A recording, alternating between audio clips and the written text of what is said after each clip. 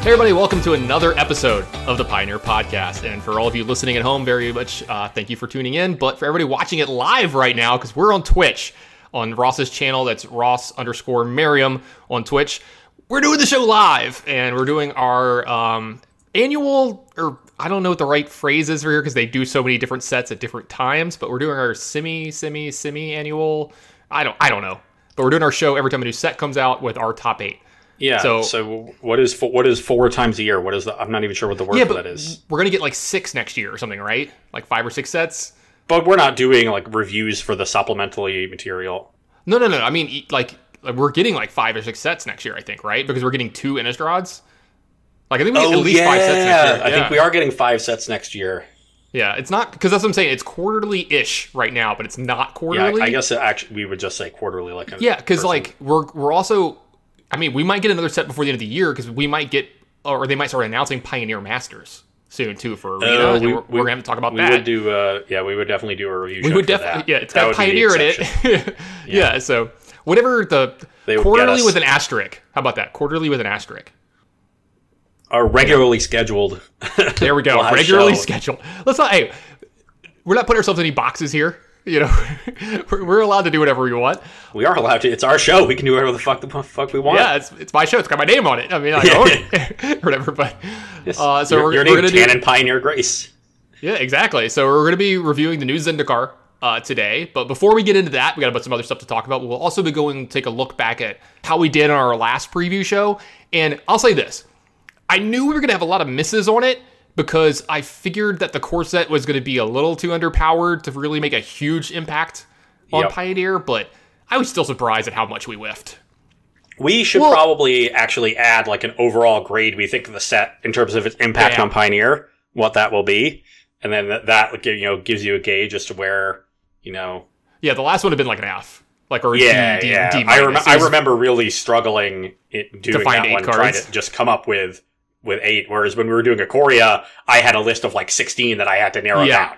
I had a lot of cards not make the top 8 today. When I was going through it, and I was like, I tried not to fret over it. You know what I mean? I didn't want to cause myself any anxiety or whatever, because I was just like, oh, I want to put this card in and that card in, and whatever, right? Like it's not the end of the world if we miss on one, but this one was hard. There's a lot of cards in here that I think are very good and very powerful. It could make big implications into the format. I also think, I'm getting ahead of myself here, but I also think there's multiple cards in the set that could spawn brand new decks or bring decks back to life in this format, which I'm really looking forward to. Yeah, this is a very interesting set to me because these modal double face cards are unlike anything we've really ever seen before, and they have a pretty broad impact on how you build decks. Because, even if the spell side of them isn't very powerful, and you see most of them aren't very powerful spells as standalones, the fact that you get to play them as lands really lowers the bar significantly as to what a playable card is. And I think, by a huge margin. And you get to build these decks that effectively both play more lands than previously and less at the same time. And so I think we're going to see a pretty significant, and this impact will be obviously greater in Standard than it is in Pioneer, but it'll definitely leak over to Pioneer, especially with the Mythic cycle of them. You're going to see decks become more consistent. And that level of consistency, I'm not sure who it's going to favor, right? Because you can say on the one hand, well, if decks are more consistent, then the aggro decks that rule the early game are going to be better. But if the interactive decks get more consistent, maybe they get into the long game and then they get to leverage the more powerful spells more effectively. Or do the aggro decks now get to play some powerful spells because there are lands on the other side, so they get to shoehorn in these 5, 6, and 7 minute spells or X spells that play well into the long game. Then there's kicker. There's a ton of elements in this set that give you ways to use your mana and a lot of versatility. And I don't think I've seen a set that had this many cards that have that impact of giving you just different modes. It's relevant at 2 mana, relevant at 7 mana. It's a land, it's also a 6 mana spell. That kind of modality being on so many of cards is unprecedented. Yeah, I'm actually really excited to see, the thing that you said I think that excites me the most is how some of these modal cards will be in the aggro decks, because yeah, it's cool to have a land that's also a spell. That's very powerful, right? Like in these decks, it's like, oh, I can make a land drop here to make sure I curve out, Or, late in the game, if I'm flooding, I've got this card that's also just like an X spell. Like, like the red one that's like X deal damage, and if it's 6 or more, like deal double. Like that card's good. Like that card's playable, right? You have to see, because the thing is you say like it is going to up your consistency, but it's also going to hurt your curve and sometimes too, where you have to play it as your second or third land, and it comes into play tapped, right? Well, the mythic ones can enter untapped if you pay. Yeah, you can pay 3 there. Yeah, so like those are obviously those are obviously busted, right? Yeah, but all the other ones. Because here's the thing, when we do these shows, we have our top 8, and then we have our like underrated, overrated. But like I always gonna mention a couple cards sometimes that are like right on the edge for me, and a lot of the cards that are right on the edge for me were just the lands that are also spells, right? I think they're gonna be very good in standard. I think you're gonna see a lot of decks that have technically like 12 lands in them, and then 10 to 14 cards that are lands plus spells, right? Especially if the format grinds or slows down a tiny bit, like there's not an aggressive red deck that's like punishing you for going third, or like a lot of your lands come into play tapped. Like remember Guildgate formats where people were playing actual factual Guildgates? I remember I played a mono red deck in that format, and it was the easiest I've ever had a time in standard. You just ran over you were on the double play, or you were on the play. You were never on the draw. You were always on the play, no matter what. You just, exactly. They might be going third, Yeah. And so I got to see that. And then you're talking about these modal cards, and like they're hard to kind of, gauge like how good or how bad some of them will be, or how impactful some of them will be. And, you're like, well, the spell side is a little on the weaker side for its mana cost in general, right? Like because it has the land side, they're not just going to give you like a normally costed card. And the way I think about it, the way like in my mind I think about it, is like they kind of remind me of like some of the charms and stuff like that in the past, like modal cards where like you get to choose one, right, of this, or this, where like none of the effects for the mana cost were the most efficient it's ever been printed, right? Or even on par, usually, of how it's been printed. But when you give them that choice, right, and you give you this card at this cost where it has like 3 choices or 4 choices, and you get to make that choice, that's powerful, right? Like when they give you these options and stuff like that. Like in particular with the set, it's the density of spells that give you those options, right? Yeah. If you have one good 1-drop in your aggro deck, that's not very good. Your only good draws are going to be when you start on that card. When you have 3 good 1-drops in your aggro deck, now you've got something going. It's where you get that critical mass. And we really haven't seen a critical mass of spells like these, in particular with the spells that are also lands. Because, I think you could give somebody 12 different variants of an Izzet Charm, and they wouldn't put 20 Izzet Charms in their deck. At a certain point, you got to get more efficient spells. Exactly. But there's a few things that are more efficient than being able to play it as a land, and really bypass it being an inefficient spell in the first place. And that's what really gets me. And I agree that these are going to have a much more higher impact in standard. Where I see them in Pioneer is their metagame choices. And I think in particular the Hornet Sting, I can't remember the name of it. That's the one that just deals damage. Yeah, that's the big example. I like that to one me. a lot too. Yeah, and like if you're going into a tournament and you're playing maybe like an Izzet deck or something, like Izzet Phoenix, can you Spikefield Hazard? Can you imagine just like playing 2 of these in your deck and having a card that's a land in or you just pitch it to a discard spell, or it's a land when you're playing not aggro matchups, but the metagame's going to be aggro heavy, or you think it's going to be aggro heavy. I think these are easy ways to bias your deck in certain directions based on the metagame, and they're very low risk ways of doing so. Whereas, like, you really wouldn't want to add more actual shocks or magma spray or like similar effects to that to your main deck at least. So I think it really helps your ability to metagame. Yeah, I think in formats where like Noble Hierarch is really popular, right, and like Champion of the Parish, cards that are like they've got 1 butt. So like this card is either it's a land in the matchups where you want to make your land drops to make sure you cast your spells, or in the matchups where like I just want to make sure I don't get run over in the first 2 or 3 turns. Like even as standard, like think about some of the red decks in the past where like turn 1 it was a 1/1, right, or a 2/1, and then turn 2 it's like another 2/1, right, that's attacking you, and you're like, well, now I get to kill that. And then the matchups where I need to be casting like stuff later game, then it's just a land. So like it's like a modal card, but it's good. One thing that I haven't heard people talk about in the way that I'm thinking about it right now that I think hasn't come up as much as these modal cards, because they're always like, yeah, they're great, right? Like they're lands and they're spells. So it's a land that could be a spell. Is also, if we get good enough cards, like, and we've seen a few in this set where lands matter, like, right? Like Landfall, or like Landfall in the aggro decks is Now the aggro decks get the choice the other way around too, where they're like, well, I don't actually like need this spell. I just need to make sure I'm triggering landfall every turn, so my spells also are lands, right? So like, if you can make it to where both sides are relevant, and I mean like really relevant instead of just making land drops or possibly having a spell late, I think we're going to see some serious power come out of these cards, and you might see upwards of like 8 to 10 copies of cards like this in decks, and it might be cards that aren't super powerful either, right? Like, you see the one that's like, what, just put a +1/+1 counter on a creature, right? Isn't there one like the green one that's like a land, and like that card might just be good enough in like landfall decks, right? Because you're like, well, it's a combat trick now in some spots, where they use a shock to kill my 2/2, and you're like, no, make it a 3/3, kill you, or like, triggered landfall on some of these creatures that have landfall. I mean, we didn't get super good aggressive landfall creatures, but there is a Step Links in this set, and like, if that's a thing, then I think those cards are going to be great. Yeah, the big thing to me is that the change towards having all of these lands versus before when you had fetch lands with your landfall cards is that you're less explosive, but you're not running out of gas as quickly. So you need to figure out, how does that change my deck? It means I'm probably raising my curve because I know I'm playing the game a little bit longer. I want more powerful cards, and I want ways to generate card advantage off of these lands. So the thing that I'm looking at is a card like Rada or Courser of Kruphix in Pioneer.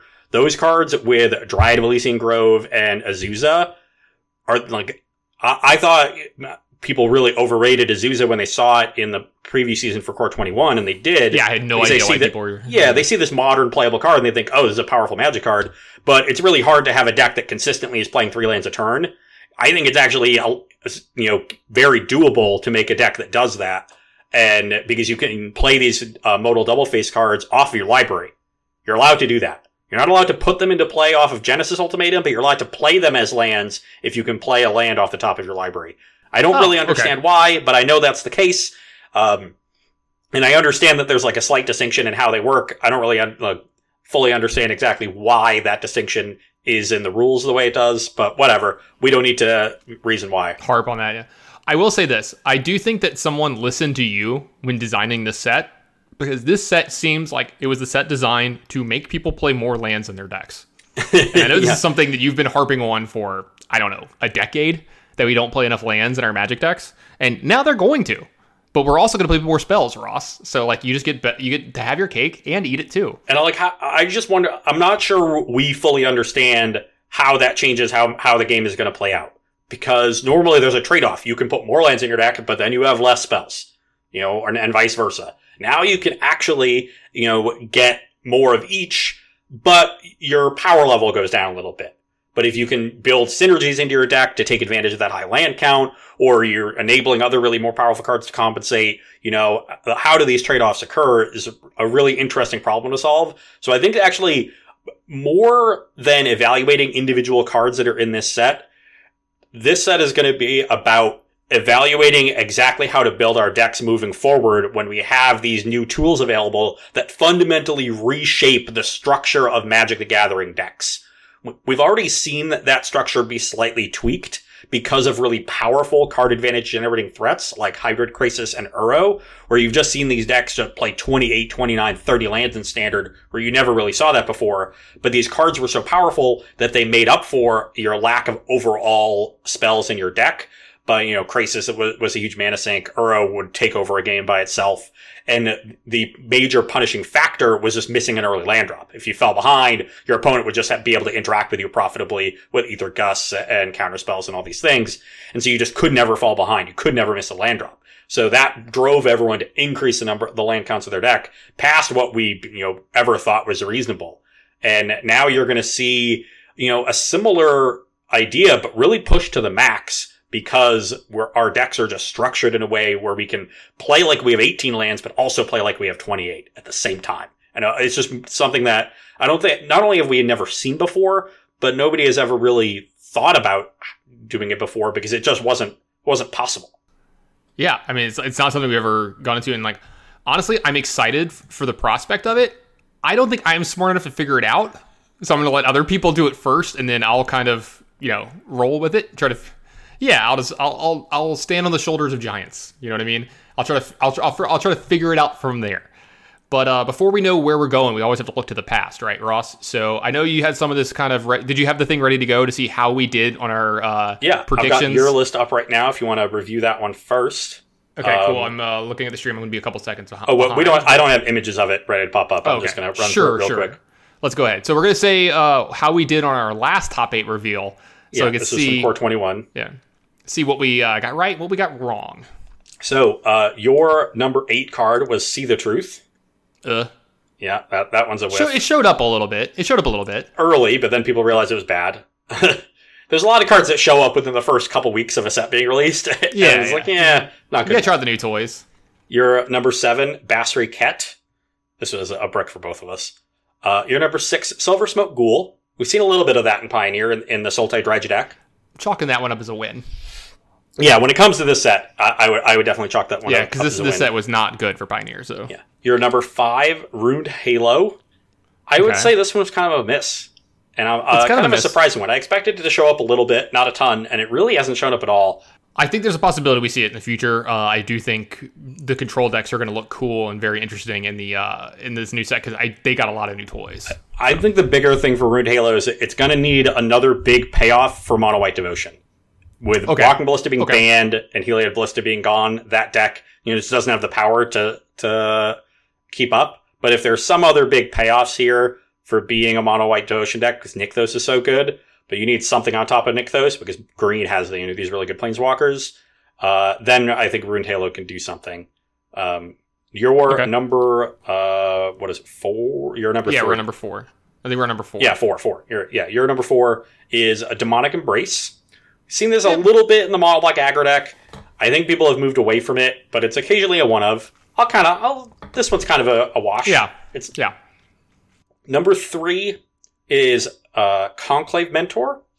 This one hasn't seen much play, but if you recall back to that show, and I do, we both had this on our list, and we noted that it really needs to be in a Pioneer environment that has an extra green-white dual land, right? And we were both expecting that to eventually show up. It will now with Zendikar Rising. So I'm saying the jury is still out here, and I'm expecting this to be a hit by the time we are doing our next set review. Then we have Eliminate. This one's definitely a hit. This seen significant play. That's number 2. Your overrated card was Conspicuous Snoop. And I'll say this is a hit for you because it really hasn't seen any play. I thought it had some potential in the Bushwhacker deck, which is mainly Goblin oriented anyway. Hasn't really elevated that deck, so not good enough. Obviously has seen play in Modern, but we all knew that was going to happen. Your underrated, this is probably your biggest hit among the set because you pegged Shacklegeist, and that has become a staple of the Spirits decks. So good job there. And your number 1 card in the set, Containment Priest, that one's definitely a whiff. Yeah, that one's been a whiff. Yeah. And, maybe there's a chance for it to eventually be a Cyborg card, but... So, we'll have to see what happens. My top 8. We've got number 8 for me was Basri Ket, so I said, that's a whiff for us both. Number 7, I had Garruk Unleashed. I was really high on this card during preview season, and it's not better than Vivien. I think 4 mana is just so much nowadays. Yeah. I also undervalued how good the -3 on Vivien is. I've played Vivien so many times where I've gotten into that feel-bad situation where I needed a threat and I drew a Vivien, and it just didn't really do anything. And so I was excited to have one that was similar to Vivien at forcing through damage, but could also be a threat.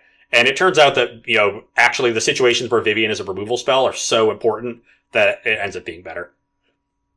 And then in Pioneer, it's that 3rd point of devotion as well. My number 6 is Ruined Halo as well, so another miss. My number 5, I also had Demonic Embrace. That's our push. To be fair, real quick, I forgot Ruined Halo was even the damn set.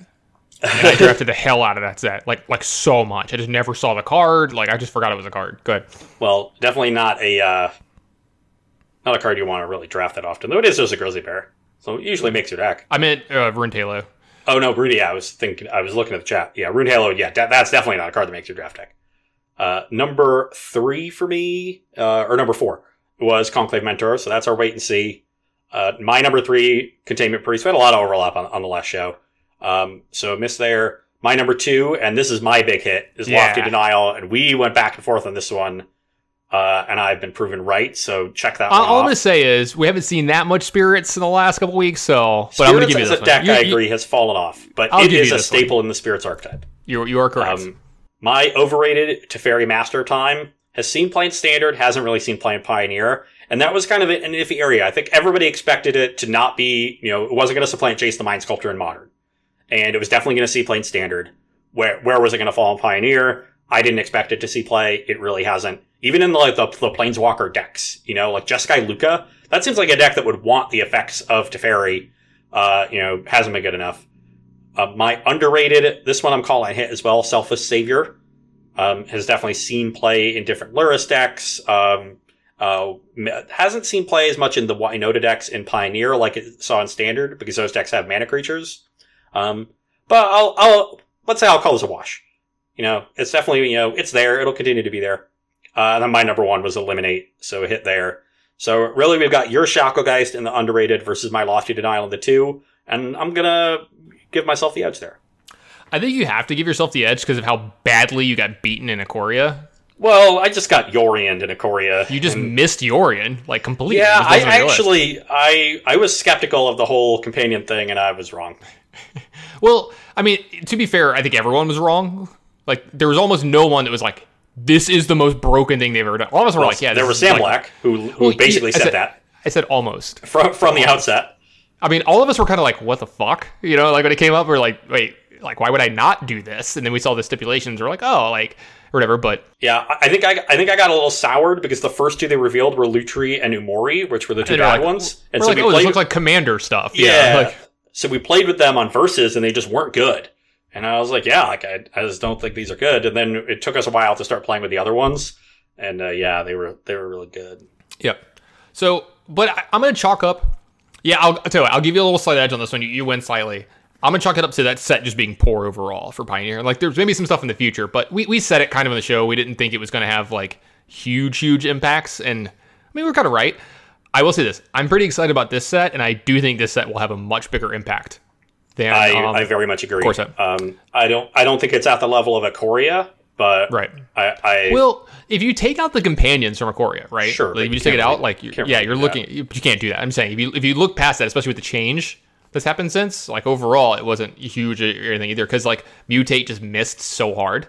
Yeah, Mutate missed. Shark Typhoon was the big hit that we both Shark Typhoon from Ikoria. I'll say this: I remember looking at the spoiler and hearing other people's thoughts on the set, and no one had that card super high, and I was like, maybe I'm wrong. One of those things when everyone maybe no, it's the kids that are wrong. Am I out of touch? No, and I had that. I had the imposter syndrome thing where I was like, no one's talking about this card being good.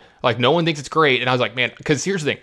I remember playing control decks with Decree of Justice, and I was like, this card is probably better than Decree of Justice. I was thinking that as a finisher, you just don't want to lose your one big shark to a removal spell. And yeah, you gained a card, but that's not a huge deal. But it turns out that the big body is just really good at blocking, which made it a better offensive tool. And then obviously the evasion is nice. And really, I think Decree of Justice would be a good card in Standard now too. So it's both are good. And I remember playing a little bit with that during preview season on Versus Live. And every time we played it, we had 2 in a deck. And we did it initially kind of for the meme because it was, Sharknado. And it was just good every time we played it. And after the third time, Corey and I kind of looked at each other and were just like, is this card just really good? It's just good. We're it might be. It took us a little while, but we came around to it because it just kept impressing us literally every time. You're saying that Mono White Devotion need another big payoff? Give them Decree of Justice. Probably wait till Sharknado's out of the format, but give them Decree of Justice or whatever. So, but with that, let's go ahead and move into the new set. Let's talk about some new cards. And I don't know, who do you have up first? We could do either or. Yeah, hey, surprise me. Let's do you first.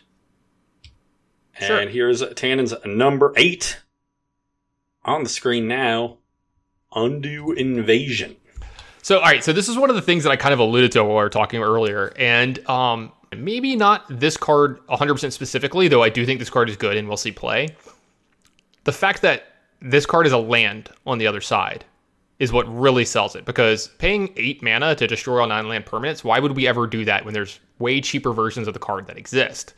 But we don't have versions of this card that you can play on turn 1, 2, or 3 as a tapped plains, right? And I think this card is very, very good. and we'll see play in the control decks, depending, right? Like if your deck is super Planeswalker heavy, like maybe not, right? But if you're looking at the classic blue-white decks with, Sharknado and a bunch of counter spells, like if that deck gets playable again, or the Esper versions that we've seen, I can see them having a copy of this in every version. And maybe even more than that. Yeah, that's what I'm saying. I think you start, like, you'll see some of the first lists, like, you'll start with, like, 1 or 2, they'll try it out, or maybe someone just jams 4, because they're like, I want to see what this card does, like, right? I want to see how good this card is. That's the thing that I think you have to realize about these cards. That's the benefit of them. Because normally when you think about this kind of effect, I sort of look at this effect and I just think Ugin immediately. Both 8 mana, they both just kind of wipe the battlefield. But I can't put Ugin as a land. Yeah, Ugin, but... And, if a control deck might play 1 Ugin, right? You could see it. If I saw an Azorius control deck in Pioneer and it had an Ugin in it, I'm like, okay, they're worried about all these Planeswalkers, whatever. Yeah, I would too. That's cool. And you only get to play the 1. This is a card that lets you play more of the copies, so you're going to have it more often. And that's without having it languish in your hand. So that's the thing that's really beneficial. So I think if you're going to play this card, you have to play multiple copies. Yeah, and so, like, the thing is, like, when I look at cards, I like to evaluate them from floor to ceiling. Like, what's its floor and what's its ceiling. And the floor of this just being a land is so much higher than any card ever, where you're just like, I don't have a reason to have this card in my deck. Like, there's no good, it doesn't fit well anywhere. Like, it doesn't actually have an impact. But the fact that, like, you can have 30-something lands in your deck now without playing 30-something lands, you know what I mean? Like, and the other side of it is the fact that, yeah, on turn 8, I might just cast this and kill 3 things. Or whatever, or, reset the board, because your decks are generally good at surviving that long. Just having this extra sweeper in your deck. So I like this card a lot. And this is one of the ones I kind of waffled back on fourth one, because, like, we could come back and be like, this card was a major hit, and it's just in, like, lots of decks and lots of formats. Or we could be like, like, these just didn't pan out the way we thought they were. For me with this card, being able to play multiples seems really nice. I think it is particularly good to have this in a format where one of Azorius Control's biggest problems is mono-green Planeswalkers. It's going to be really helpful in that matchup. I imagine casting this to kill a lot of my opponent's permanents that aren't creatures. The cards that give you big... Because, like, that's the general, like, crux of blue-white control decks, is when they resolve, an enchantment, a Planeswalker, an artifact that's problematic, and you're looking at your deck that has a bunch of Supreme Verdicts in it, or ways to kill creatures, and you're like... Well, I can't also clean up this... I can't tell you how many times with blue-white control I lost to the green-red monsters deck, not because of the creatures, but they also had Domri Raid, right? Because, like, I could answer the creatures and I couldn't answer Domri, or I could answer Domri and I died at the last creature, kind of thing. And this really does help you clean up those Planeswalkers. It hits everything but the lands that Nissa animates, right? So that's your one issue. So you can prioritize then countering Nissa. You can let yourself fall behind a little bit to the other threats if you know that you have this to catch up. And that gives you a very definite plan that is going to clean up everything. So that seems sweet to me. It is something that you can cast at instant speed with Teferi, which is also pretty cool. Yeah, I will say you lose your baby Teferi, but then you get to untap and cast big Teferi on a clear board. Whenever I see cards like this, I immediately think of Quicken, which then makes me think of Teferi because of, like, how much I played the Quicken Planar Cleansing deck. And, like, you could just go hard on that deck if you want. Just play Teferis and Quicken and just churn through your deck. Because here's the thing. You have a few more slots for spells now, since your spells are also lands. So that's like kind of like the alluding to the thing you said is, like, how do we look at our numbers for deck building now? We might be able to cheat in one way or the other. Yeah. And so while I don't see this being a card that slots into a lot of decks, because you can't really put this card into decks that play lots of permanents. And outside of that, it really seems like a role player for Azorius Control. But that's a, fringe deck right now in Pioneer who is running into problems against the most popular deck, running out a bunch of Planeswalkers.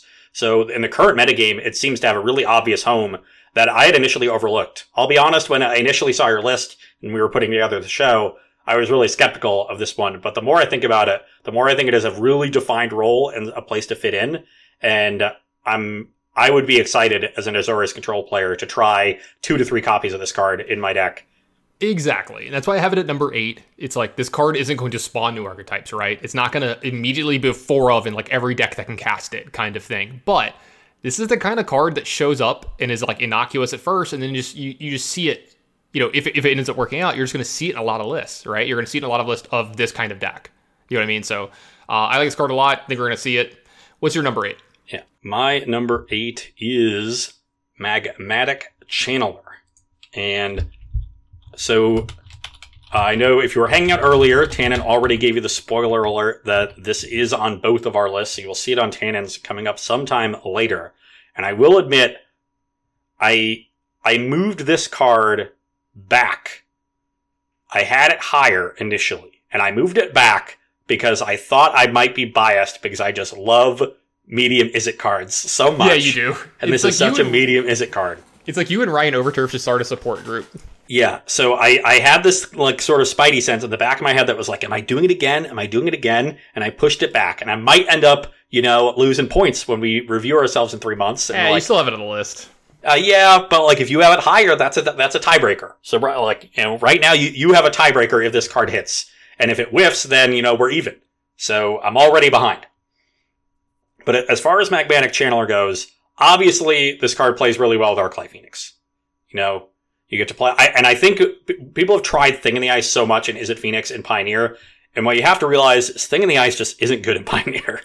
Yeah, Fatal Push is super popular because there's no Lightning Bolt. Thing is very good against Bolt, not good against Push, and without a Bolt, there are red decks that do play 2 damage spells or whatever. It survives those, but the big thing is without the free spells, without Manamorphose, without Surgical Extraction, without Gutshot, you were just never transforming it on turn 3, and that was the powerful thing you did with Thing in the Ice.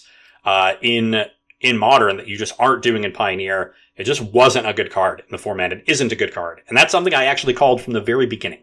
If you go back and watch the very first Versus Live that we did of Pioneer, I played an Izzet Phoenix deck that did not have Thing in the Ice, and we had a 5-minute long discussion about why I thought the card was bad in Pioneer. And I was 100% right the entire time. And the other things that people have tried just haven't really worked. And I think the most successful builds of Izzet Phoenix have actually been a heavy self-mill, which is just kind of a gimmick. But Magmatic Channeler does a lot of things that are really cool. Like, it gains card advantage initially. It can play a little defense even as a 1-3 against an aggro deck. That's actually important, because Arclight Phoenix turns the corner really effectively. Whereas, but if you're falling behind, sometimes you can use the Phoenixes defensively, but sometimes you can't. And so this card being able to block a little bit against the 2/1s, really nice. Magmatic Channeler, when it sets up your Arclight Phoenixes, and then the turn that you're ready to bring them back, it's probably a 4/4. And so it really lets you turn the corner even more. So it gets to play that dual role. And honestly, like once you've triggered your Phoenixes, you probably don't need to be activating Channeler for even more card advantage. You've done your thing, and you just want to end the game. So it actually has a very natural and very good play pattern to it, because the way you want to play with it is also the way you want your deck to play. So there's a natural synergy in how the card and the deck play out. That I like quite a bit. And it's something that a lot of people overlook with given cards, because it's a subtle thing to realize, like, how is this card going to play out? But it really works with this card. So that's where I'm excited with it. That said, I kind of compare this card to Dreadhorde Arcanist.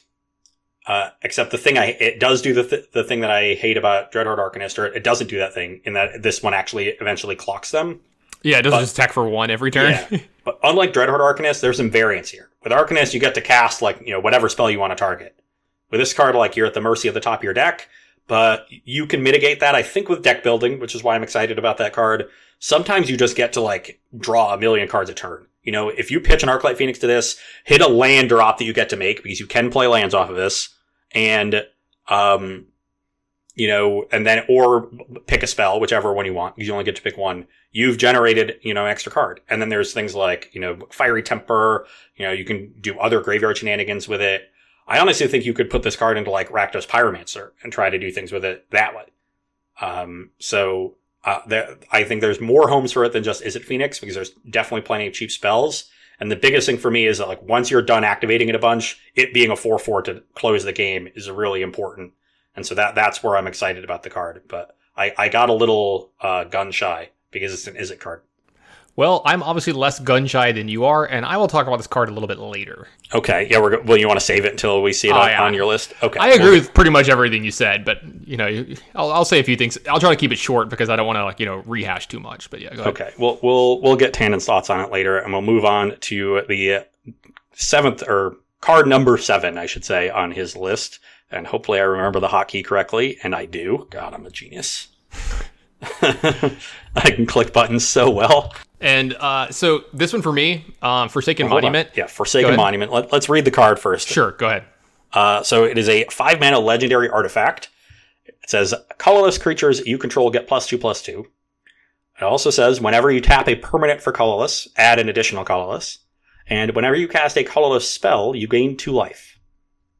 Now, I'll admit, Tannen, when I saw this card, it piqued my interest. There's a lot of powerful stuff going on here, this is the card that I've kind of set on the back burner, because I knew I wanted to see the entire set. I wanted to know everything I could do with it, if there was potentially more. And it's a card that I'm going to need to purposely sit down, be on Scryfall, do a bunch of searches to know exactly like what the tools are available, because it's obviously a card that needs a very specific shell. So do you have a specific shell in mind for it, or are you kind of going off of that same intrigue of, wow, this card is doing a lot of powerful stuff? And the answer to both those questions is yes. So here's the best part, right? Here's the big thing. I'm known as a Delver player. Like, I'm known as a Tron player. But what people don't secretly know is that I have a Eldrazi tattoo on my left cheek, in the back. I'm That's joking true. about I can that, obviously. confirm.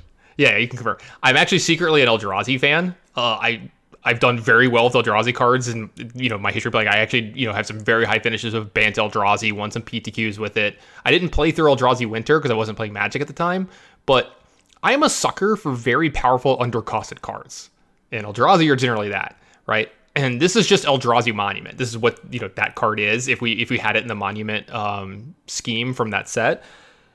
But yeah, I have some shells in mind when I think of this, but I think this card is insanely powerful, right? Like, it reads very powerful, and then it's going to play very powerful most likely as well. Like, obviously it'll be a brick at some points, and like, you have to worry about the part that's legendary when you draw extra copies of it. That's like whatever though, right? And I start thinking about this and what decks want it. And I think this could spawn a new archetype in Pioneer, or a new, like, at least tier 2 deck that's fun and good, and if you own these cards, because you think about like the colorless creatures in this format that are good, right? Like, missing Walking Ballista I think if Walking Ballista was legal, this card would be way higher on my list, just because that card's absurd. It's an automatic 4 of. But you're thinking of like Stone Coil Serpent, you're thinking of what's the card I asked you for the name of earlier? I literally just blanked again. The creature comes back from the graveyard for black mana.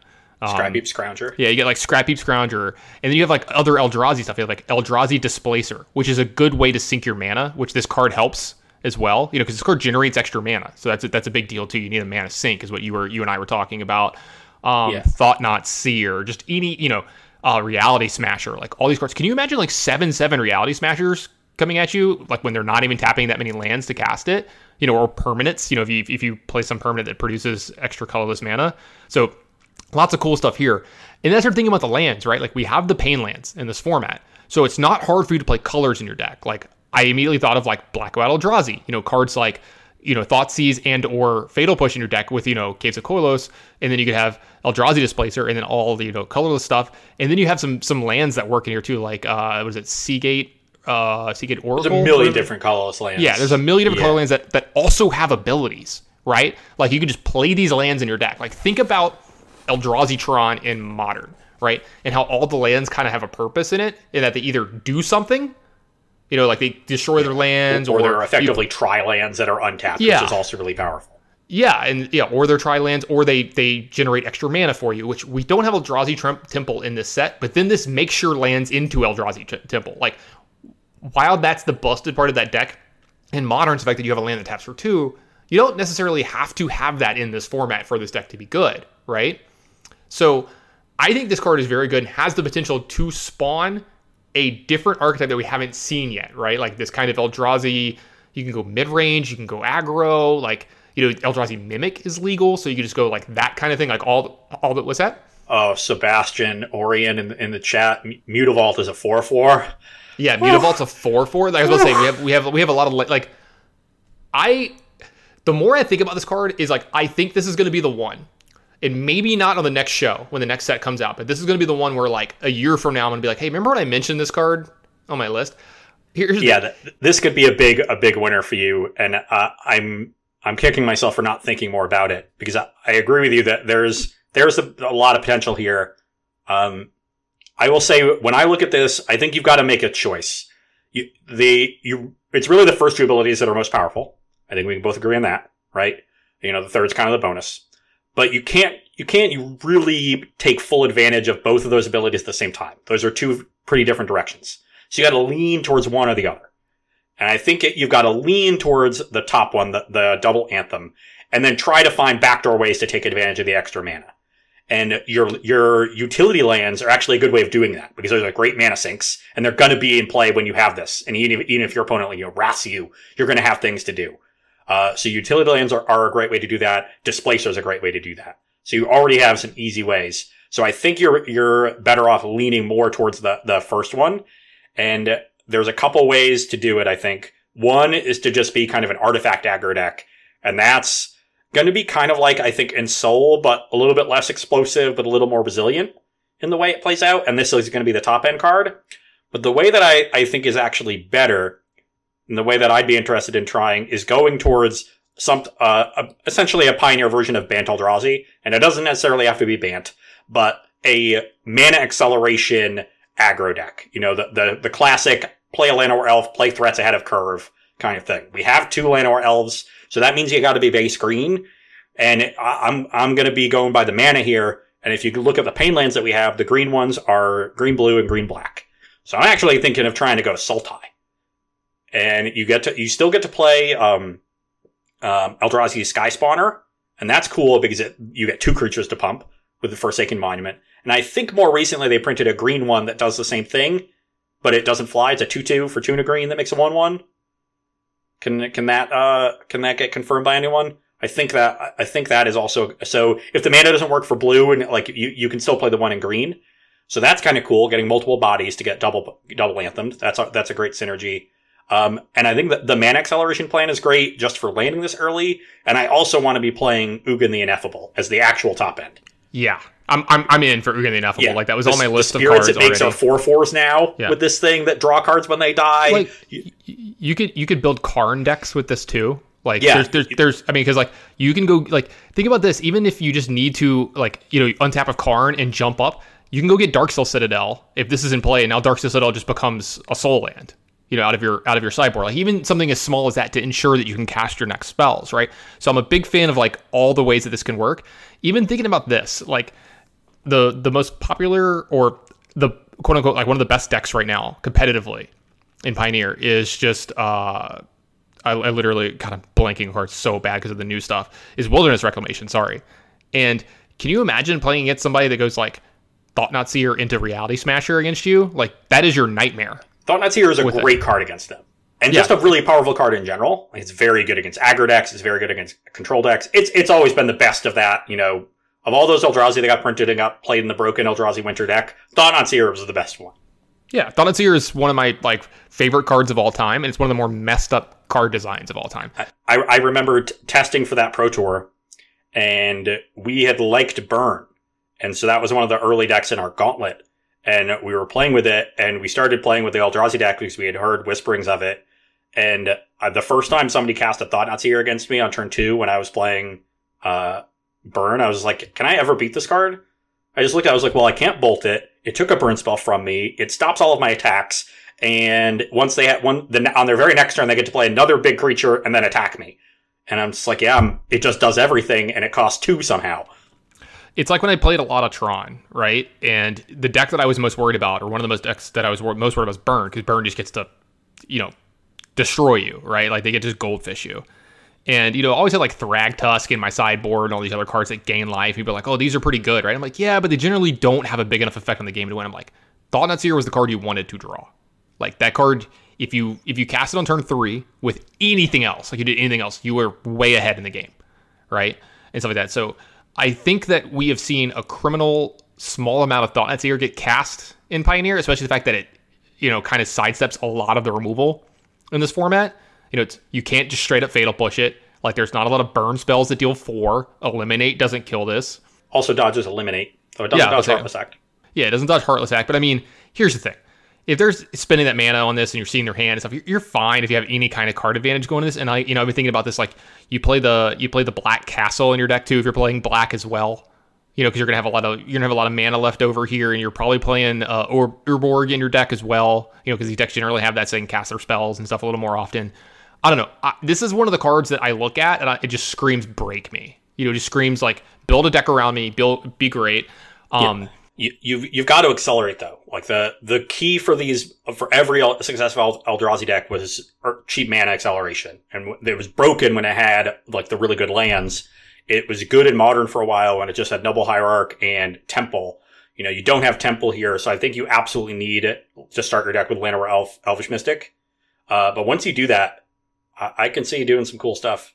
Yeah, there's even like what's the red Eldrazi that steals their creature? Like I'm thinking about even that one. It's a 3/1 haste, so you can like beat down with it. But like, can you imagine like they tap out for Niv Mizzet, draw 4 cards, and you're like, oh, LOL, kill you. You're like, take your Niv Mizzet with this thing, attack you for 11. The problem I see there is you don't have Karplusan Forest, but yeah, we don't have. Well, yeah, it's definitely a card I would like. I'm just wondering if the mana is going to work. Yeah, the mana's probably not going to work. I forgot that we don't have Karplusan Forest. You do have Fable Passage, which can find all your colors and a 1 wastes. So Fable Passage, I think, will be a pretty big part of this mana base. You're probably going to be playing more than 1 waste. We'll see with how this works. But was there a colorless land that's a spell as well in this set? I didn't see if there was. I need to check that too, because like honestly, like you said, I'm going to go through the Gatherer and just look at colorless cards and look at colorless lands. And you also get access to Unclaimed Territory.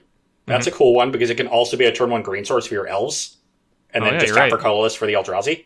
Oh, there's a lot of really cool stuff. So, there's a creature land in this set. Let's use that phrase. There's a creature land in this set. So, super excited about it. I think this card's gonna be great. One of the problems with it is like I kind of wanted to like pre-order some of these because like I was like, oh, I think this is something that's gonna probably spike up in value. It's already gonna be too high because of Commander, because this is definitely a Commander card as well, and it's a mythic.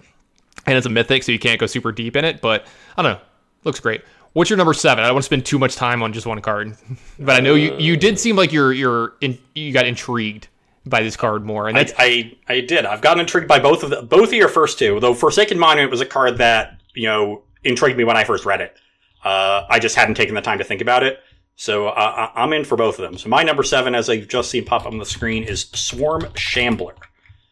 A card that I like quite a bit. I'm going to be playing it in Standard tomorrow in Versus.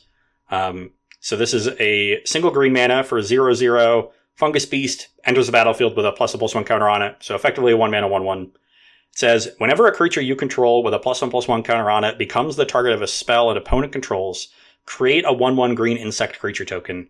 Also 1 tap, put a +1/+1 counter on Swarm Shambler. So it's got that kind of Hangerback Walker, leveling ability, but it's just a 1/1. Obviously this card is supposed to play well with Hardened Scales, Conclave Mentor, Walking Ballista, or not, Winding Constrictor. Those Scales decks took a big hit losing Walking Ballista, and they kind of have to reform because of that, because Walking Ballista was their big piece of interaction, and if they're not going to have good interaction, they need to be really aggressive. So I think getting another 1-drop, in particular, very good. This is a 1-drop that is going to going to get a little bit bigger as the game goes on. Even if it starts as a 1/1, you really only need to activate it once if you have a scale in play. Now it's really big enough to rumble. It's a 3/3, and it can easily get significantly bigger than that. And you look at that second ability, I honestly think that's the one that that people are going to underrate. And in a vacuum, it's not that strong, right? Just getting, a 1/1, getting a 1/1. But in the Scales deck, everybody is super relevant. Because you're playing kill things all your like, creatures, yeah. You're playing things like Vivian Arcbow Ranger. You're playing things like Nissa, Voice of Zendikar. That's the big one. I think Swarm Shambler and Nissa, Voice of Zendikar are just best friends. Getting bodies that you're going to not just put 1 counter on, but really 2 or 3 because of your scale synergies. You're also playing, I think, in the Selesnya version, which is something I want to try now that we have an actual real dual land. In that Selesnya version, I think you're going to want to play Venerated Loxodon. And when you're playing Loxodon, not only do you want to have bodies around if they're killing your stuff early, you also want to have 1-drops. So the card plays super well with Nissa and Venerated Loxodon, which are cards that I want to lean into in my Scales decks in Pioneer after having lost Walking Ballista. So this is a card that I really think helps enable those strategies, because it doesn't do the thing that you used to do, but it does the thing that you need to do now that you don't have access to Ballista. Does that make sense? Absolutely. I like this card a lot. This is like on my short list of cards that just missed. Yeah. And I think this card's good. No, for sure. You kind of, nailed it. Yeah, that's just what Swarm Shambler does. At 1 mana, it just does a lot of little things. And I like that. I think you're going to see a little bit of a theme on my list. There's a lot of cheap spells. Yeah. When I'm trying to build a list for a bigger format than Standard, I'm less interested in cards that cost 6 and more interested in cards that cost 1 and 2.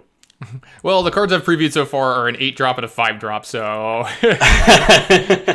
so we'll see what happens. Well, you previewed a land and a 5-drop. Yeah, so technically. Yeah. Let's see if I can do a little better on the mana cost here of my number 6. Okay, number 6 for Tannen is Skyclave Apparition. Yeah, another card with a ton of text. Yeah, a little bit better on the casting cost here, but this is a 1 and white for a 2/2 core spirit. So the spirit part of it, very relevant, right? And this is one of the cards that we've seen kind of this ilk in the past, but I like this one a lot because it says when it enters the battlefield, exile up to 1 target non-land, non-token permanent you don't control with converting mana cost 4 or less. So lots of big things to be hitting here. And then it says when it leaves the battlefield, the exile card's owner creates an XX blue illusion where X is converted mana cost, the card that left, right? So since these are 2 separate sentences, I do want to make sure that people know that these are 2 different triggers. So you could do the like the trick we used to do with these cards back in the day, and they've shied away from, where you can play it, put the ability on the stack, and flicker it in some way, blink it, flicker it, whatever phrase you want to call it, remove it from play, and the card is just gone.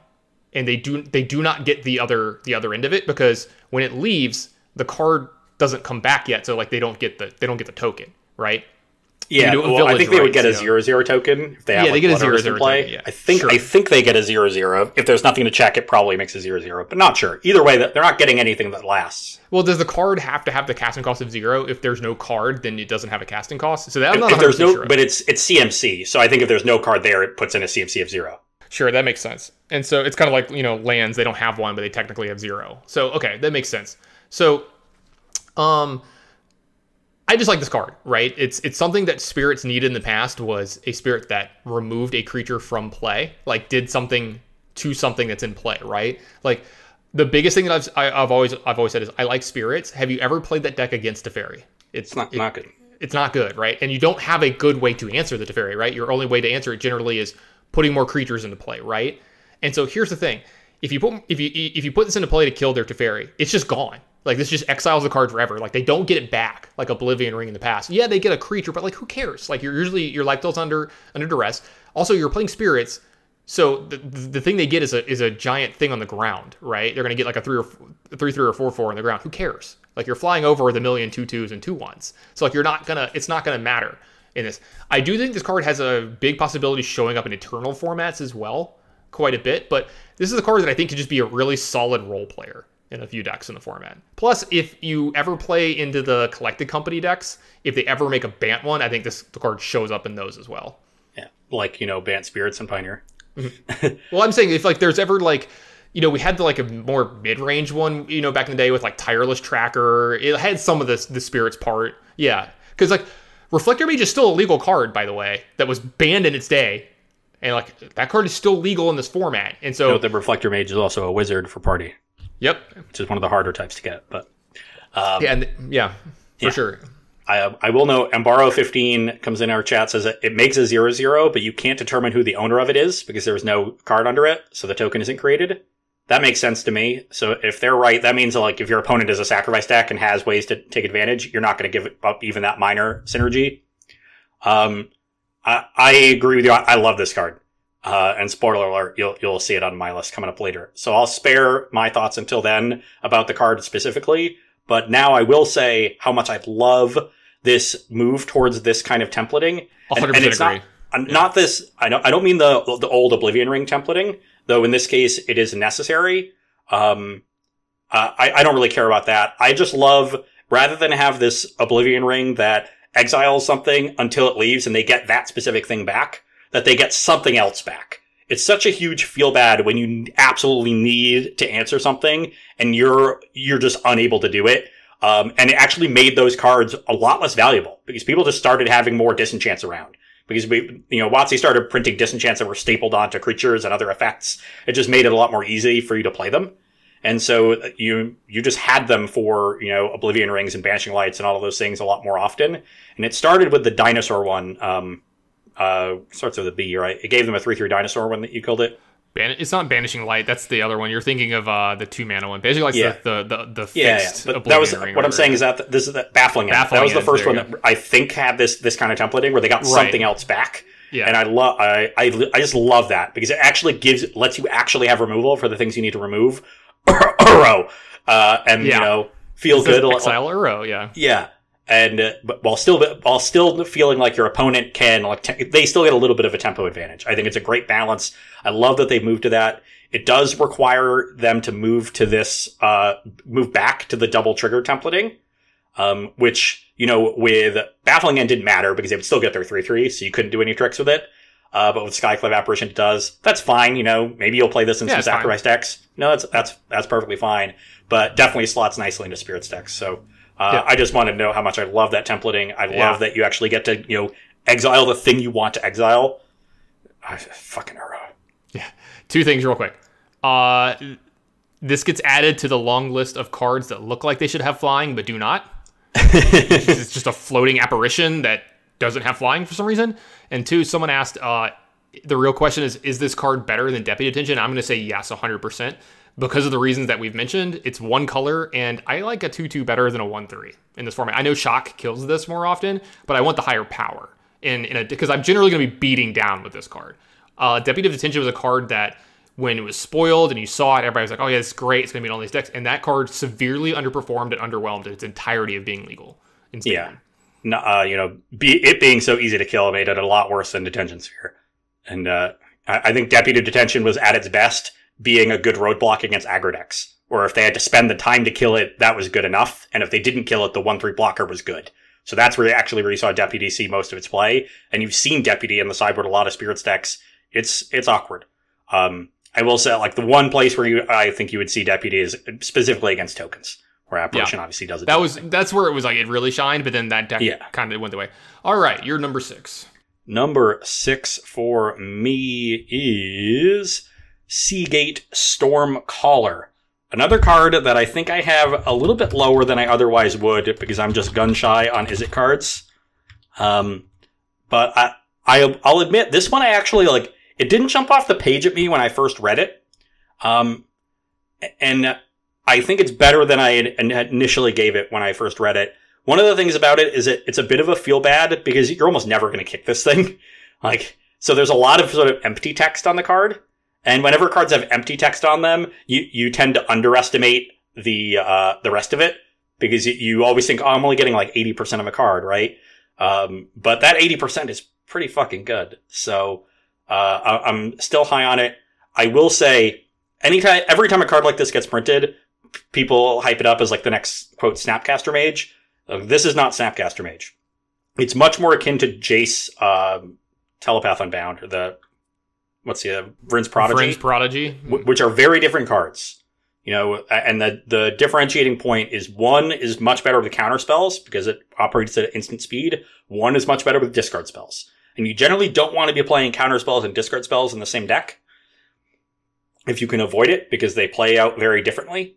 And this is a value generating creature that plays a lot better with discard spells. I think I want to try to build some sort of kind of fishy deck that plays Thoughtseize. That's the card I want to be copying with it. Turn 3, double Thoughtseize you. That's what I want to be doing. And I think that is a really, really strong play.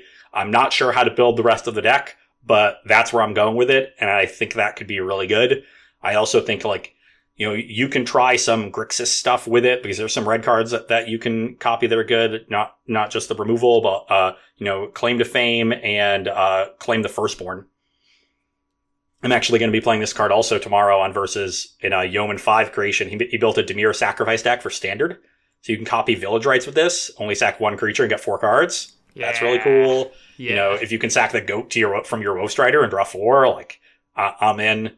So I think this card is just a good Magic card on rate, and you're going to kick it once a tournament, and you're going to be so happy when you do. It's going to win the game on the spot. And it's going to be awesome. Real quick. So I'm going to talk about this card because it's going to show up on my list later, along with a card that's on your list that I haven't shown yet, which is Magmatic Chandler. I do think they both go well together. This one doesn't work so well with Claim to Fame. The fact that it can't it can't be cast after this one because Claim to Fame costs 3, but you can use it to get this back and then go off with it. But I do think there's possibly a deck with all 3 of those cards together. Yeah, I think you can just do all of those things. Odin's is pointing out that this card does work well with Neoform, and there's some format where they're talking about Neoforming this and then finding Dualcaster Mages, because you let the copy resolve, then you get Dualcaster Mage, then you copy the original that's still in the stack, and you keep going, and eventually you get something to give them all haste, and you just combo. Yeah, like, that's also something people could do with this card, but that's just going to be its own thing. And if that ends up being good, like, sure, now it's a combo card in addition to just being a good value card. Also, the Hoppa mentioned something that I was going to mention when I was talking about this is I do think that you're going to see a really cool play pattern or possibly happen or emerge that I've already sleeved up and got ready to go that I was going to talk about when it comes up, where you play a Dreadhorde or Arcanist on 2 and your opponent does something, and then you cast this and then Thoughtseize them 3 times. And the game ends on the spot. Is that something you're interested in, Ross? I don't know if that's... Yeah, that's a thing that. So this does make Dreadhorde Arcanist a little bit better, and it does add some power to the clock, like you were talking about. But we can get back to this some more whenever. You're going to play it in a deck that just wants more cheap spells. I will say this is not the kind of card I will put in an Izzet Phoenix deck. Right. This is a card that goes into a deck that's heavily interactive. I want the option to be able to, copy and opt with it. I want like 4 ops in my deck, but in a Phoenix deck, I want cantrips beyond that. I think in the decks that Stormcaller is in, like opt is just one of the options that you have when your opponent, when there's nothing to disrupt. More proactive. Yeah, when it's just like a top deck, right? Or if like your opponent's Thoughtseize you a bunch and you just want to get some more cards, that's when you're gonna double opt. But you're not looking to do that all the time. I want a Thoughtseize. I want to, Fatal Push 2 things against my opponent's aggro deck. I want to, double Burn Spell maybe and go upstairs, have that option. That's what I want to do with this card. I want to have a lot of interaction, and too much interaction is going to ruin the way Izzet Phoenix works, because you need to keep the, gas churning. I will say this. There's been a lot of, love and hate for this card. A lot of people think this is super overrated, and there's a very good chance that it is. I'm not saying they're wrong. But a lot of the people that are overrating this card are directly comparing it to Snapcaster Mage, and you need to stop it, because we're never getting Snapcaster Mage again. I mean, if they do, that's the easiest way to get me out of retirement. I don't care what I'm doing. I'll be back to playing Magic. I'll be back to playing competitive Magic and stuff too. But we're not going to get that card again. That card was too good. There's a reason why it's still played a bunch, and, it was just a standout card for the longest time. All right. My number 5. Let's get this going. I'm starving. Number 5 is Scourge of the Skyclaves. So I don't even read that one.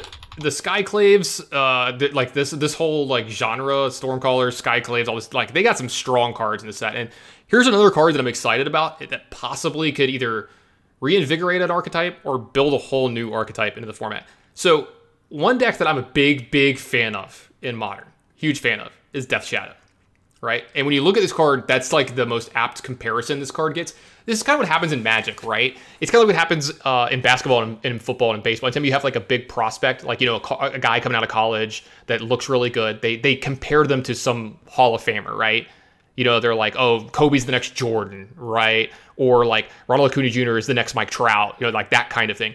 And so when you see this, people are like, oh, this is the next Death Shadow. This one's a little bit different, right? It's like symmetrical. So like you need to be playing aggressively with your life total and theirs. But that's generally not super hard to do, because there's a lot of things that, can reward you for doing that. Like you have a full cycle of lands now, right? Like you have the shock lands, plus you have the new lands in this set that if you want to play them on tap, you can just pay 3 life, right? Because here's the thing. Some of these decks, one of the easiest things for them to do is going to be to, get your opponent to like 10, right? Or 11 or 12, then you might peter out from there. But you might only draw 1 or 2 shock lands, so this thing's going to be like a 2/2 for 2, right? But if you draw a shock land and one of these lands, and all of a sudden this thing's just is a 5, that's pretty big. The problem that it doesn't have any evasion, which is a big deal in this format. Like, if it had flying, this card would be like absolutely busted. But I do think this is a card that's pretty good. And it's another one where like you kind of worry, because it's like you said, you only use like 80% of the card, because I don't think you're going to kicker this one. And it's funny that we have both of these up right now, right? It's like the 2 drops with the 5 mana kicker mythics that generally aren't going to happen, right? Like I say that I'm probably going to kick it in the first game I ever play the damn card in, because that's just how Magic works. But I do think that this card, along with we're just going to keep saying it, cards like, Thoughtseize, and I'm thinking of Blood Crypt when I see this card. Like, I see this card and I just, Blood Crypt and like Watery Grave just shout out to me. Or maybe you play a green version too, with all these cards that, like, there's got to be some more cards in this format that deal some damage to you, but also really aggressively attack your opponent. And that this card can just be a part of, because here's the thing. When you start getting 5/5s and 6/6s for 2 mana, that is pretty big in this format, right? And yeah, it does get Fatal pushed, but this is another card that might make Stubborn Denial playable again in this format. We saw Stubborn Denial a lot early in the format, and we haven't seen it as much because some of those decks aren't as good, because you don't have the 1 and 2 drop that get up to, you don't have Termagoyf plus Death Shadow to kind of really turn that card on. And if this has the supporting caster on it of cards, I think this is a card that could actually start defining a full archetype. Yeah, you touched on the couple of points I wanted to make about this card. I think that the biggest one is that it's a little bit different than Death Shadow. It is an aggressive card. That symmetric aspect of its ability really changes what you can do with it. I don't think you could put it in a deck that is as threat light as like Grixis Shadow and Modern. I don't think you can mimic the way that deck is structured, or any of the Shadow decks. I think you have to imagine yourself as being much more creature heavy. You really need to be playing either 1 mana burn spells or 1 mana creatures that are attacking on turn 2, so you can cast this card on turn 2. Because ideally, that's what you want to be doing. I do think that the mythic modal double-faced cards are cards that unlock it. I don't think it would be enough to just play Shocklands and Thoughtseize, because then you'd have to be playing like a ton of colors. Well, you can just play, like, here's the thing, is if your deck is aggressive enough, you can always just play like if you have pain lands in your color and just pay life. You know what I mean? There's a few extra ways that are like quote unquote free to like put into your deck, or you can play an off-color dual land. You can play an off-color shock land. You can just have like extra swamps in your deck that shock you. I'm not saying it wrong. I'm just saying like there are other ways to kind of like push you over for enough. Yeah, I want to be getting paid off a little bit more, is what I'm saying. Agreed. And those cards do it, and they hit you pretty hard. That's the other thing. I want to get this card big. I don't want to deal myself 1 and play a 2 mana 1/1. I want to deal myself 3 on the first 2 turns and attack you for 2, and suddenly have a Grizzly Bear that is threatening to get out of hand really quickly. That's the big thing for me too, right? Is like it's like Termagoyf used to be. It's like Death Shadow used to be. Where like you play this early creature, and like your opponent has to kill this. Like they have to respect this. So you're gonna get some value out of it, even when you don't have ways to fully punish them from it. You don't have the burn spell rolled up with a shock land or whatever. Because like that's gonna be a play pattern you're gonna need to do. You're gonna need to do something aggressive on 1, like shock yourself, whatever. Shock yourself again on 2, play this, and then they're gonna do something. And if they don't do it, you're gonna have to be like, okay, play a burn spell, like play my land, like shock myself or whatever. Burn you a little bit more, now attack you for a lot. You know what I mean? Put you down to like 16, 15 or whatever. Now attack you with like 5/5 or whatever, because I'm also at 16 or 15. That like, kind of shell, I do think, really, that's what unlocks the potential of this card, and those draws are scary. That's turn 3 kill territory. That is really cool. And that's what I want to be doing. I want to be putting it in a deck that has draws like that. Yeah. Even with Temur Battle Rage, right? You can go turn 1, any 2-power creature, right? Next turn, say you've dealt yourself 5. You have a shock land and one of the modal double face lands, the triple lands, yeah, right? Whatever. And then you shock yourself on turn 3. Let's say you dealt yourself 7. That's a pretty reasonable set of draws. You're at 13. They're at 18 after you attacked on turn 2. You play this. You get to play a 1 mana burn spell. Maybe burn them for 2, so you got a 4/4. When you battle rage this, you're dealing 4 and then 8. Actually 6 and then 10, right? Or because the first hit would actually be the second time it hits, is making it bigger, right? So you're dealing 4 with it and 2 with your 1-drop. You're dealing 6, and now suddenly your thing is a 10/10. So you're dealing 16. As long that's as 20. That's 20. As long as that's just full 20. You also have to be at 10. Oh yeah, so you're dealing 7 the second time. So you're getting them to 3. Yeah. So and it's academic from there to find 3 damage, right? And like even in lands, I mean, like, dude, just also play Ramen Apple runs. You know what I mean? Like just play lands that hurt you. Like like it's fine. Oh yeah, there's plenty of pain lands to choose from. Ramen Apple Ruins, If Near Dead lands. Yeah. You can play extra shock lands. You can play Thoughtseize. There's a good card in Lurrus deck. Someone was mentioning that. Like, there's another card that's good of claim to fame. Lurrus's lifelink is a little awkward, but yeah, it's a 2-drop. Yeah, just don't hit them. Yeah, and this is definitely a deck that also wants to play a super low curve. So yeah, and play a bunch of burn spells. You know, I could definitely see this being a Lurrus deck. But, you know, this to me is less of a new archetype and more just like an evolution on burn. But it's a step forward if you can make it work. Someone in the chat is asking the new Bolt lands. So there's lands in the set that come into play tapped unless you pay 3 life. They're like the I think it's the mythic spell lands, mythic right? Modal double-faced cards. Yeah, and so you can just pay 3 to have your land come into play on tap, like your swamp come. Like you don't even need the other end of the card. You know what I mean? Like I just want another land that deals me damage, because if you're making your deck like all in to kill your opponent, the hardest part of making this card busted is going to be trying to get yourself low enough that it's bigger than a 3/3. Yeah. Stagtail saying this and Rampaging Ferocidon. That's combo. Yeah, because your opponent can't gain life. You're dealing damage to yourself. I'm in for that. They can't even make you gain life. So, yeah. Oh, players can't gain life. Oh yeah, I'm in. Let's sign me up. Yeah. So I don't think this card goes into that traditional shell of a, you know, Death Shadow deck. Though I would be interested in potentially trying to splash Stubborn Denial. Hold on, real quick. Someone made another good one. Red Eidolon. The Red Eidolon is Eidolon of the Great Revel is definitely with this awesome with Scourge. Yeah. So you see, like, that's the kind of shell that this card goes into, but it's really good in that shell. I'm going to make the tweet with, like, this card, you know, Scourge of the Skyclaves and Eidolon, and then just be like, let me tell you about my best friend. Yeah. It's like Rakdos Sly. Yeah, so someone's saying Rakdos Sly. Exactly. Like, I think the current iterations, people are talking about the current iteration of the Rakdos deck, I think that deck's a little more, like, value-oriented than I would want for Scourge of the Skyclaves, but I'm not saying it's wrong to try it in there. Completely different decks. Yeah, so I'm a big fan of this from the ground up.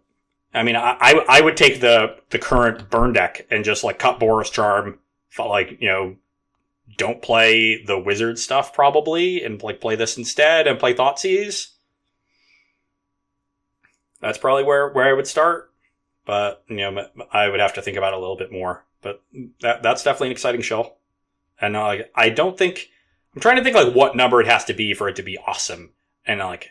I think at 4/4 and 5/5, it's already pretty good. And once it gets to 6/6, it's awesome. Because then it's outclassing the green 3-drops. Yeah, and then at that point, it's like, is it really that hard to get it to 4/4 and 5/5? It's really not, right? As long as, like, I will say, it will be harder if this becomes a thing. Like, if this becomes a real thing, and then, like, decks are going to, you know, find ways to make themselves gain life.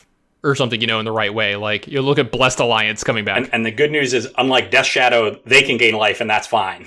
Yeah, you look at Blessed Alliance coming back or something like that, you know, one of those cards. So, but we'll see.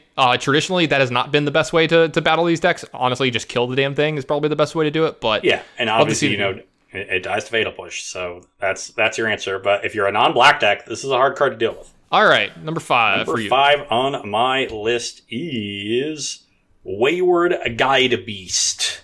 Another kind of a controversial card, I will say, or polarizing card.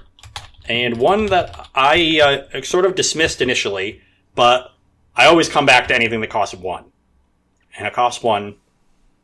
And with this one, I started thinking back to probably about 6 months ago now, when I was playing, maybe 5 months ago, I was playing a Bushwhacker deck. Burning Tree Emissary, Bushwhacker. It was nearly mono red, basically splashing for Tarka's Command, and that might have been it. But it played, you know, a pile of 1-drops. It played that stupid Satyr card that let you discard a card at random and draw 2 if you attack with 3 creatures. Gallia.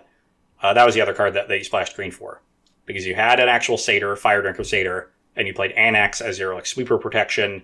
That was also great with Embercleave, and gave you Satyrs when your things died that you now pumped with your Satyr Lord, which was sweet. But I think about that deck, and it's a deck that, you know, didn't really want to make more than 2 or 3 land drops, and often had plenty of 1-drops that could play something else on turn 1. And if I'm playing a deck with a super low curve that isn't making my 3rd land drop anyway, in the vast majority of games, this card is really powerful. I will say, I kind of regret having it this high. I think I wish in hindsight, I put it a couple slots back. But, you know, these kind of just like nearly mono red, a million 1-drop kind of decks, they need a critical mass of good ones. And this is just another one on the pile. It's just getting closer. And this one is really powerful in that style of deck. Sometimes it's actually going to net you mana, right? Sometimes, if you're missing your second land drop, you can play this and get another 1-drop down post-combat. Like the daze tricks in Legacy, yeah. And sometimes, you're going to play it on turn 3. Maybe you go like, turn 1 drop, turn 2 Emissary Bushwhacker, turn 3 this, attack with my creatures, play my second land, play something else. And that kind of line is going to be really good. I don't think you're going to play the full 4. I think you're going to play 3 of this card, but it is going to be awesome in that deck. There's going to be some draws where it looks awkward. Yeah, I think I'm going to play 0 of this card. I'm not sure I see it. I can see spots where, this is fine. I think it's cool. This is not a Tannin card. Yeah, it's not a Tannin card, but this is the card that goes in a deck that is all in, that is saying, I'm not making my third land drop. Like, when I'm putting this card in my deck, I'm cutting the annexes. Yeah. I will say this, for this card to be good, I really need the lands to be doing something. Like, it needs to be with, Death Shadow, Scourge of the Skyclaves with shock lands. I need some reason to be putting my lands into play. There needs to be landfall. I'm just saying, if you're not planning on making your third land drop anyway, there's no downside. Mm-hmm. Yeah, I mean, I get it. That's how you mitigate the downside. You just put in a deck that doesn't want to make a third land drop anyway. Sure. Now you've got a 1-mana 2/2 haste.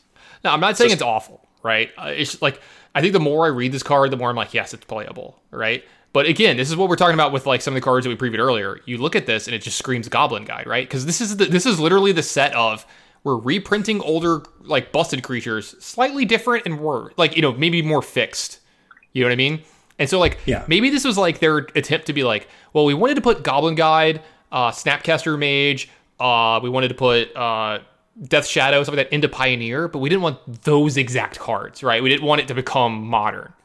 We didn't want Historic to become modern. And so here we go. Here's, like, fixed versions of the card. Yeah, I also think the idea is like this is supposed to go in your landfall aggro deck, and you connect with it, and it lets you just keep making land drops when you otherwise wouldn't. But it looks a little awkward at doing that. The other thing that I think is subtly important about it is that when you're playing decks that are playing this card, like your opponent is incentivized to not take any damage. So oftentimes when they have the removal spell, they're killing it, and then you're not you're not returning the land. Obviously, they've probably traded their 1-for-1, which isn't the best, but when they're taking the damage like that, they're going to die really quickly. So if you're set up to actually, still develop appropriately despite the downside, then you're often going to not meet the downside anyway. Whereas sometimes Goblin Guide gave your opponent a card and then traded for their Lightning Bolt, and that was heinous. So you actually have, I think, less of the incredible downside of you have a higher floor. But you have a much lower ceiling because obviously you can't play this card on turn 1. But it's a 1-drop that is very good to be casting on turn 2 and 3 in a deck that's not making its 3rd or 4th land drop ever. That's where it goes. Those decks exist in Pioneer, or they can exist if you have enough good 1-drops, and this is another one, and there's already a lot. Oh, absolutely. All right. This is going to be a big differentiating factor if Wayward Guide Beast hits. Oh, I 100% agree with you. It's like, I think this is going to be one of the ones for you where you're either going to really hit or really miss here. Yep. And we'll see in 3 months. Yeah. All right. Number 4 for Tannin. We're on the back half. I guess we're not quite halfway there because we do have overrated and underrated. Mm-hmm. And this is your place for Seagate Stormcaller. So this was number 6 on my list. It makes 4 on Tannin's. Yeah, so I like this card. The more and more I read it, the more I like it. Originally, I was like, yeah, this card is like not good because I did the same thing everybody else does where I'm like, this card is not Snapcaster Mage, right? And we just need to play it a little differently. I think, playing this on 3 backed up by Thoughtseize is going to be very good. Playing this on 3 backed up by Fatal Push is going to be very good. A Burn Spell, literally just any 1-mana card, even Opt in some matchups are just like 2-1, Opt twice, go. Like, that's good enough, right? And the card you should be comparing this to, isn't it? It's Jace Vryn's Prodigy. Doesn't it compare pretty well to that? Yeah, it does. I honestly think it does. It gets you to the most important part of the card a lot more reliably and a lot faster. Mm-hmm. The problem that I can see with this card is Snapcaster is card advantage onto itself, right? As long as you have spells in your graveyard, Snapcaster is a thing, right? And it has flash. Like, obviously this would be broken to set flash because you could hit counter spells and stuff like that, but the fact that you have to have a spell in your hand for this card to be good is going to be the mediating factor for if this is like that's a really good point. Or very good. And you have to have something in your hand. Feel bad top deck. And so this is something that makes me want to play a a certain kind of blue deck, right? Where almost all of my lands are islands. I want to play like Mystic Sanctuary in my deck to make sure that I always have access to another spell, right? Like just, I don't care if I'm locking out my draw, but I know that I'm putting a card on top of my deck that goes along with Seagate Stormcaller, that kind of thing. Like, just going that deep and making sure that I always get value off my card and that it's always good.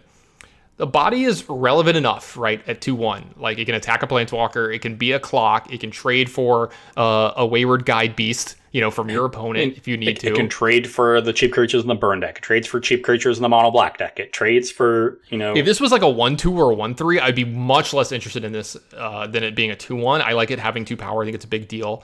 I think this card's flexible. It's also the kind of Magic card that I like. Like, I'm going to be playing this card, right? Like, I like this kind of card.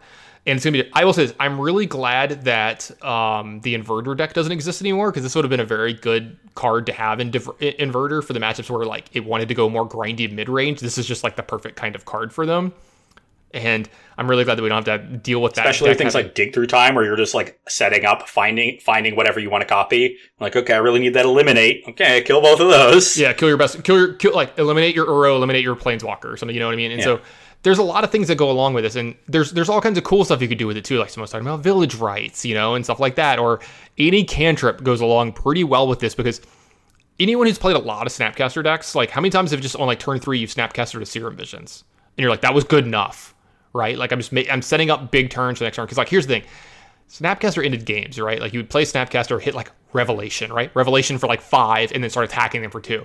This is not Snapcaster's effect that, like, it's not going to win the game by itself, right? There's going to be some situations where it does something busted, but this is a card that gets you there, right? It bridges that gap. Like, you play it on turn 3 or 4, and you thought seize them twice, and you rip their hand apart, you get the cards that matter, right? Or then you start pulling really far ahead. Yeah, it gets you to where you're trying to go, right? Like, it bridges the gap to your 4-drop Planeswalker, right? Or your 5-drop to Fairy kind of thing, and you're just going to get busted, do busted things from there. And, like, I really believe that you need to play this in a deck that has a lot of proactive spells, but also has ways to garner card advantage and churn through your deck, because having this in your hand and no spell to copy is going to be a real big feel bad. If you're like, having to play this as a 2/1 seems awful. The thing is, if you play it in those kinds of decks too, you're more likely to get in a situation late in the game where you get to kick this. And then if you get to kick this on Opt, literally like anything, right? Just getting to force all that mana into it is great, because this is the kind of card that gets you there, right? And, like, I think back to probably my favorite deck of all time, the Blue-White Flash deck in Standard, or the Blue-White-Red Flash deck in Standard. All of your cards were kind of meh overall, right? Like, you had a couple really powerful cards in, like, Sphinx Revelation and Snapcaster Mage, but you filled it in with a bunch of, like, 3-mana counterspells and, like, Searing Spear and Pillar of Flame. These cards that, like, they served a purpose, right? But they were not inherently as powerful as, like, the Jund deck of the time. That was just, like, mythic, kind of thing. But the thing is, like, the deck got you to turn 7 or 8 or 9, right? And you made all these cards, you made all these land drops, and then your Snapcaster would hit a Revelation for, like, 4 or something, right? Or you would just top deck a Revelation and do that, right? And you're going to have some of these spells in here, because here's the thing. There's Kicker in this set, there's Kicker in the past, and cards like that. There are some 2-mana cards that you could also have Kicker on that just become better, right? Like, I'm thinking about this with, like, any version of Into the Royal. Like, Into the Royal got reprinted into this one. It's had different names and much sets where, like, you could also just bounce your own creature for profit. You're like, block, bounce my thing, or you could be like, play this Into the Royal 2 permanents, kind of things like that. Into the Royal 2 permanents, draw 2 cards. Yeah, like, because you just pay the Kicker, right? And so, like, this thing's flexible. Like, this with an X spell is really cool. Anything that CMC 2 or less, so probably not the best. Oh, not X spell. I meant stuff with kickers. Like, anything that, Kicker is key. Way better than X with this. I don't know why I said X spell, but you get what I'm saying. Yeah. Like, I kind of just ruined, like, a whole good rant there. But, yeah, there's some flexible stuff that you can do with this card, and I do think it's good. And we have seen in the past that... Oh, someone said Traverse. That's a sweet one, too. We have seen in the past that cards like this, like creatures attached with some kind of card advantage spell attached to it in blue, have always been good at some point in time. And I think the floor on this is lower than Snapcaster, but still high enough that this card is just playable. And I think the ceiling is absurd in some of the matchups. So I'm going to die on this hill, and I think this card is very good. I originally had it as, like, my number 2 and 1 for a while, but then, like, I couldn't overreach my number 1. Sure. Yeah, well, I think we're both in agreement. This has been a rising card for me. I kind of ignored it when I first read it, and this, because of all the superfluous text on it. But I'm gonna come back to this card in a second, so let's go ahead and go to your next one, and then I'll kind of like circle back because it kind of works with something that comes up later. So I will say that I have one more point on this, and it's something I heard Todd Anderson mention. He was doing a set review with Ryan Overturf earlier today, which they're actually going to finish tomorrow. So I encourage everybody watching now to tune into that. I think they stopped in the middle of green or maybe in the middle of red towards the back half of it, but they're going to be a more generalized review. So if you're interested in other formats, but he mentioned Seagate Stormcrawler. You kept saying that it's a card that gets you there, keeps getting you there to the late game because it lets you set up these pretty early turns where you interact really well. You affect the battlefield with the 2/1, you get 2 Thoughtseize, you get 2 removal spells. Maybe you generate card advantage against an interactive deck, which is also great with like an Opt. And so that's going to force the game long. And when you force the game long, you make it more and more likely that you kick this card. So like Todd envisioned these games going where like the first one copies a Thoughtseize. Then you find the second one a little while later and you copy a removal spell and you kill 2 things. And now the game's really long because you generated all this card advantage. You've probably done some other stuff. And eventually you find the third one and now you get to copy, Opt and draw 3 cards and scry 3 times. And you're just so far ahead at that point. It doesn't matter. And that's kind of like the Snapcaster Rev for 4, right? It's not quite as good, but still pretty good.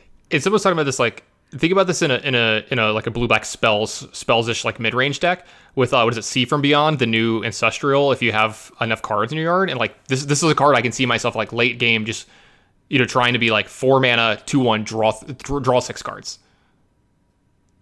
Like there's some really busted things you can do here with this card.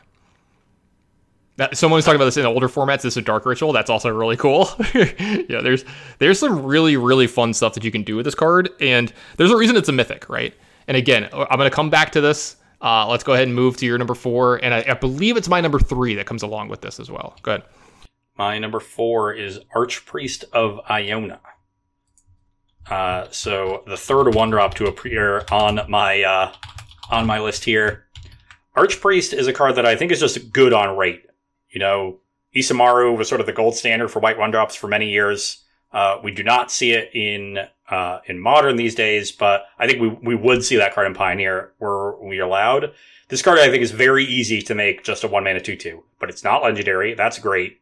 And it's a human and a human cleric, which are 2 relevant types, but human being much more so. So it works with Thalia's Lieutenant. It works with, General Kudro. We've seen human decks poke their way through a little bit in Pioneer a lot. I think this is a really strong 1-drop for them. In particular, just having 2 toughness. There's a lot of ways for people to punish 1 toughness creatures that are usually around, so I don't like my aggro decks to be overloaded on them. This has 2 toughness. I also think in a human shell, it might be easy to just, occasionally backdoor your way into party. We mentioned earlier that Reflector Mage is a wizard. That I think is the hardest one to get. Maybe Rogue is a little bit harder. But in particular, in company builds, like sometimes you can go from 2 members of the party to 4 immediately. And you're going to be seeing more cards. You're going to have a little bit more versatility. I also think in decks that are playing things like Return of the Death Dweller or Agadeem's Awakening, that's a way for you to go from not so much party to full-on party really quickly. And if this card is triggering, it's amazing. And you don't need a huge probability of hitting it, I think, for this card to be good because it's so easy to just make it a good card. And that little bit of upside really elevates a good card to a great card. I'm seeing in our chat someone mentioned Glintsteve Siphoner. Is that a rogue? I think so. And it's a human. So that's an easy rogue to put in your deck. I think it's already in those decks. So I think this card just already slots into those decks. So already it's going to see play. And the question to me is whether or not you can alter the deck just slightly for party's sake and really elevate it, because this card triggering, it's a 1-mana 4/2 that pumps an attacker, and just pumping it, now it's a 5-power flyer for 1 mana is unbelievable. So I'm a believer of this card because I actually like that deck quite a bit. And even if that's not the card even if this isn't the card that puts it over the top, it'll still see play in it. And I think eventually you'll see that deck really become a thing because, it's only getting more and more cards. Eventually it'll get a tool that pushes it over the top. So that, this card might not hit in the next 3 months, though it'll still see play. Eventually it's going to be a card in a top tier deck. 100% agree.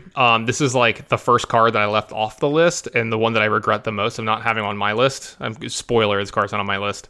And I'm, kind of regretting not putting it on because if you win this against me, being like my top 8 list is better, this will be one of the cards that does it. When you write an article about this in a week or two or whatever, because you will, this is your kind of card, please name it You've Got to Fight for Your Right to Party. But I think this card is good. I think, like you said, the floor is Isamaru pretty much. It's got evasion kind of built onto it, which is a big deal. The fact that it can get through. I do think that you might have to work a little too hard sometimes to make it good, but I don't think it's that hard.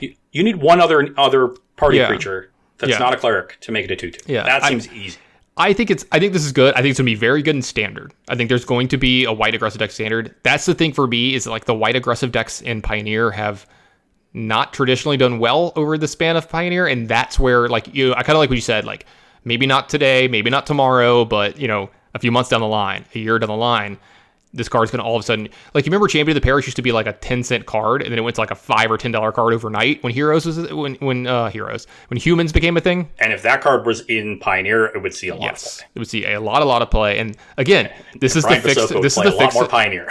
Yeah, this is the fixed version of that card. Yeah, Brian would play a lot more. This is the fixed version of that card. And so like this is the setup.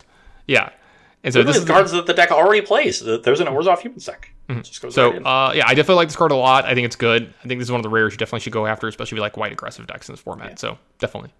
I will say I played a deck trying to take advantage of different party cards already on Versus for standard, and I called it Wayne's World. Oh, it's party time. Excellent. Party time. Yeah.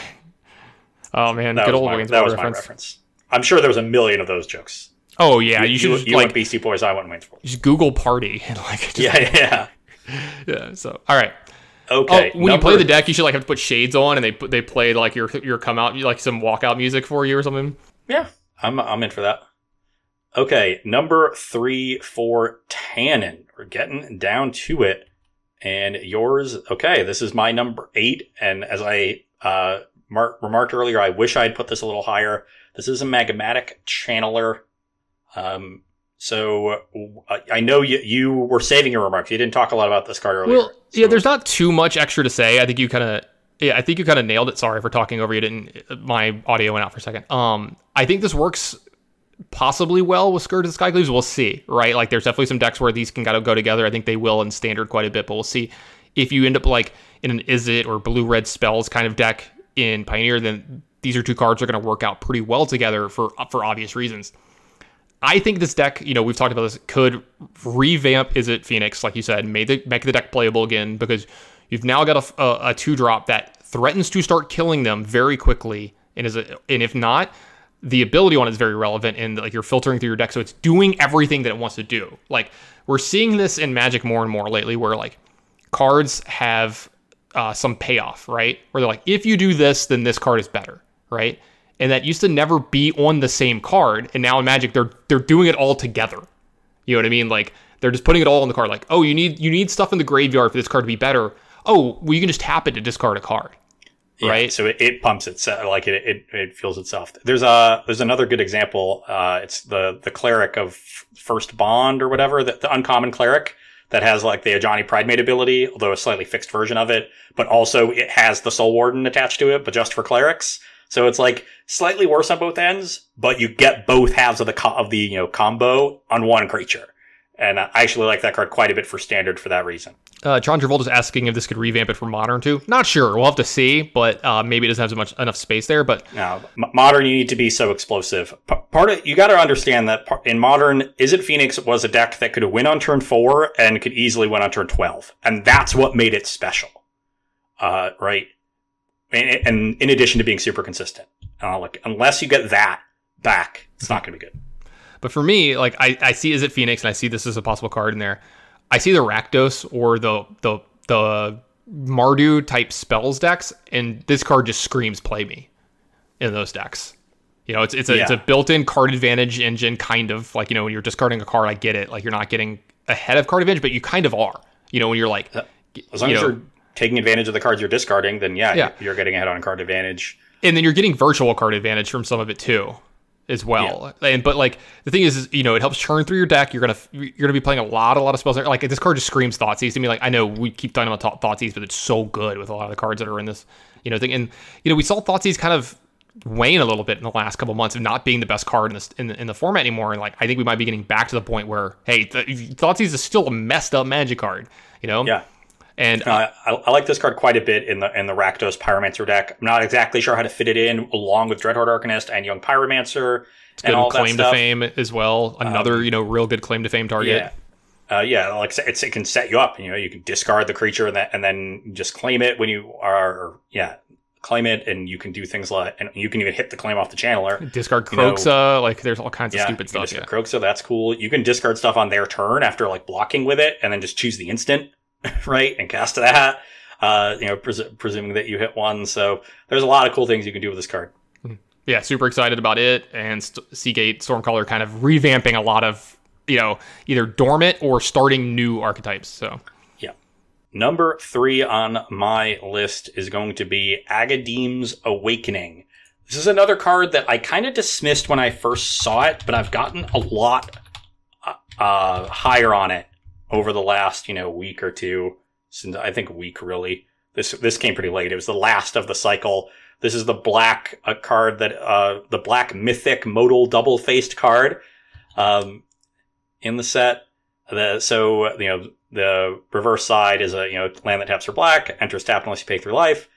Agadeem's Awakening side is an X black sorcery and says return from your graveyard to the battlefield any number of target creature cards that have a different converted mana cost, X or less. So you can cast it for X equals 1 and get a 1-drop back. You can cast it for X equals 2, get a 1 and a 2 back. You can cast it for X equals 3, get a 1, a 2, and a 3 back, and so on and so on. Right? I like this card because it, unlike some of the other ones, it actually is doing something pretty relevant at 5 and 6 mana. I think the red one can be good at 5 and 6 mana against, specifically, small creature decks, but is much better at higher casting costs. The other ones all cost 7 mana. And we already see, that Stitcher Supplier Rakdos deck, that's a great home for this card already. The Rakdos Pyromancer deck, there's plenty of ones and 2s you want to get back with it. So you're not going to really cast it for 3. You're just going to cast it for 2, but it's going to be 5 mana, get 2 cards. Not super efficient, but when it's coming on a land, that's excellent. I think there are other decks that you can try to build with it that are going up to 3 and potentially 4 and really bringing a lot of cards back. This is not the kind of card that you put in like a super dedicated deck like Rally. This is a different card than Rally the Ancestors, even though they read similarly. And even a little bit different than Return the Ranks, though more similar to that one. This is, a card that's just providing extra bonus value in a deck that is all about generating value.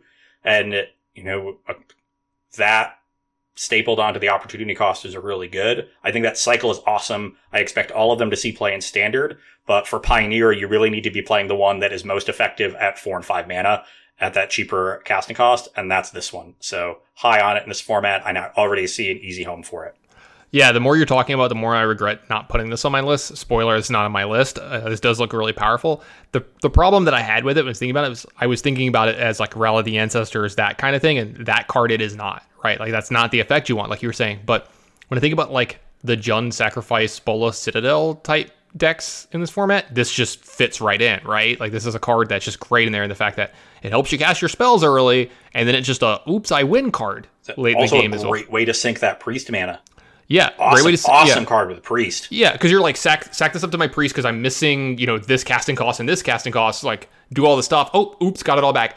This is going to be, I really regret not putting this on my list because this is going to be generally 6 or 7 mana win the game a lot of times in these decks. Yeah. So, yeah. Okay. Number 2 on your list, Tannen, is Skyclave Shade. So, I'm a big fan of this card. And I have it high because, I think this is going to be a card that quite possibly is just a 4 of in a deck for a while and just stays there. And that is, a tier 1, tier 2 deck. And, while I don't think this causes as much waves as some of the other cards in this do, I just look at this card and it screams, mono black aggro to me. Or the Sultai-ish Dredgeless Dredge decks, those kinds of things. And it's just got insane value attached to it, right? Like, I love this card. Cards like this in the last couple years that have been printed have always been staples. It's like Scrap Heap Scrounger number 5, 6, 7, and 8 in a deck that, hey, like we always kind of wanted another really good 2-drop in that deck that was like aggressive, like it's got 3 power is a lot for a 2-drop that can come back. Not to mention late in the game, if you top deck this on turn 5, it's just what, like a 5/3? You're like, whatever, just make a 5/3, like go, if they kill it, might cast it. It's a card that also helps like flooding, right? And the fact that Scrap Heap Scrounger, you can run out of things in your graveyard to kind of feed it to make it keep coming back. This, like, you just have more lands in your deck. And like, yeah, maybe this is another card that goes along with, the red 1-drop where, you don't really want to make your 3rd land drop, but like, you keep picking up your lands and you attack with your 2/2, and then I can keep casting this 3/1 from my graveyard. Or just, any value, because if you bring this back, like let's say you play this on turn 2, it gets in some damage and it dies to like some kind of wrath effect, or they trade with it or whatever. If you get this back over the span of the game and to attack again, that is an insane amount of value in a game of Magic. And we've seen cards like Scrap Heap Scrounger define formats out of the aggressive decks. And yeah, I said it defined formats because that deck was so good in the fact that you could bring back Scrap Heap Scrounger into their turn and like kind of get away from their sorcery stuff. This one doesn't do that in that essence, but it still has that same kind of effect that like it's a good aggressive creature that just keeps coming back. Okay, let's set the record straight here. Scrap Heap Scrounger did not define a format. The deck that it was had in that one Pro did. Tour where there was 32 copies in the top. Oh yeah, yeah. It didn't define a format. Just every deck played 4. Yeah, but it wasn't. It didn't define the format. It was in every deck because the opportunity cost of the card was so low. Okay, whatever. A defining card of the format is a card that you're building the deck around. Sure. Scrap Heap Scrounger just made its way into decks because you could put 8 black lands in your deck and it filled that slot in the curve. And there was just no good 2-drops in the entire deck. Semantics. It is semantics, but it's important semantics. Because Scrap Heap Scrounger itself was a good card, but it was not an absurdly powerful card. And you see it doesn't see a ton of play in Modern because the artifact synergies, which were a big part of its success in Standard, aren't powerful enough, to build around in Standard. Like, people were playing it in, Golgari aggro decks because it was a fine 2-drop on your curve and also gave you an extra artifact. So when you splashed Unclaimed, or Unlicensed Disintegration, you dealt 3 damage. They had it in their vehicles decks because of a myriad of different artifact synergies. And they put it in their mono red decks because they could easily splash black for it and it filled that slot in their curve. There were no other good 2-drops. This card, one, is not going to be able to do that because it's not an artifact. So already its only potential home is a mono black aggro deck. And honestly, when I look at this card and Scrap Heap Scrounger in my mono black aggro deck, I'm not sold I want to play this one instead. Okay. Because, you mentioned, Scrap Heap Scrounger, you can get caught without a creature to return. Here, you can just get caught without a land to trigger landfall. That's, relatively even to me.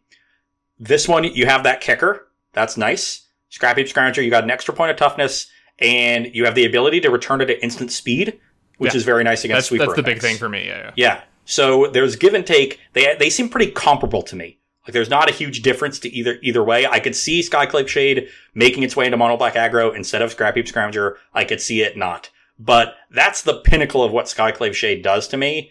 Maybe you want it in some sort of sacrifice deck, but it's pretty mana intensive to start doing synergies with this card. Like, it's not Bloodghast. Part of the reason that Bloodghast is really good in decks like that is it comes for no mana. So it leads to these really explosive draws. I contemplated having this as my most overrated card in the set because I've heard a lot of good things about it from people. I do think it is a good card, but I do not think it is a great card. Okay. So I wouldn't be surprised if it does see some play, but for being number 2, it's that's a weird thing. Away from 2 for me. It's why I felt like I had to kind of preface the rating. It's like, yeah, I don't think it's as powerful as Splash these other cards, but I think it's like one of the more likely cards to see play. Okay, yeah, I do think I think it's a safe bet. Yeah, I think it's like one of my safe bets. That's why it's high on my list. Like, I could easily see just putting this at like 8 and being like, Ondu Inversion at like number 2 because I'm like, it's super splashy and cool if it gets played, but like only one deck's gonna play it probably, and like only one deck's gonna play this. We just know exactly what that deck is, and we know it's good. And like that's why it is for me, right? Like, this is a card that might immediately slot into Pioneer as a 3 or 4 of. Like, it's possible it's a 2 to 4 of immediately into Pioneer, and like that is a very impactful card out of a new set. That's another good point from Doomsurf here is that Scrap Heap Scrounger was also really important because it played so well with Heart of Kirin, which was actually one of the format defining cards in that format. There you go. Yeah, good points. We don't have to keep talking about how wrong I was. You know, we could just move on to your number 2. Oh, he actually agrees with you, though. Even though the point he's making, it, yeah. I think, actually bolsters my argument. Yeah. We're both right, all right? So let's just go to number 2. Well, that can't possibly happen, Tannen. That is against the laws of the universe. Sure. Okay, we are going to head to my number 2, and this one is Skyclave Apparition, a card that we mentioned earlier. Where did it fall on your list? 6? And I mentioned then that I love this card. I think it's going to slot immediately into Spirits decks of all kinds. And honestly, I think the card is good enough that you might see Spirits decks move back towards playing Collected Company. Yeah, exactly. Because right? I think the card is just really, really good.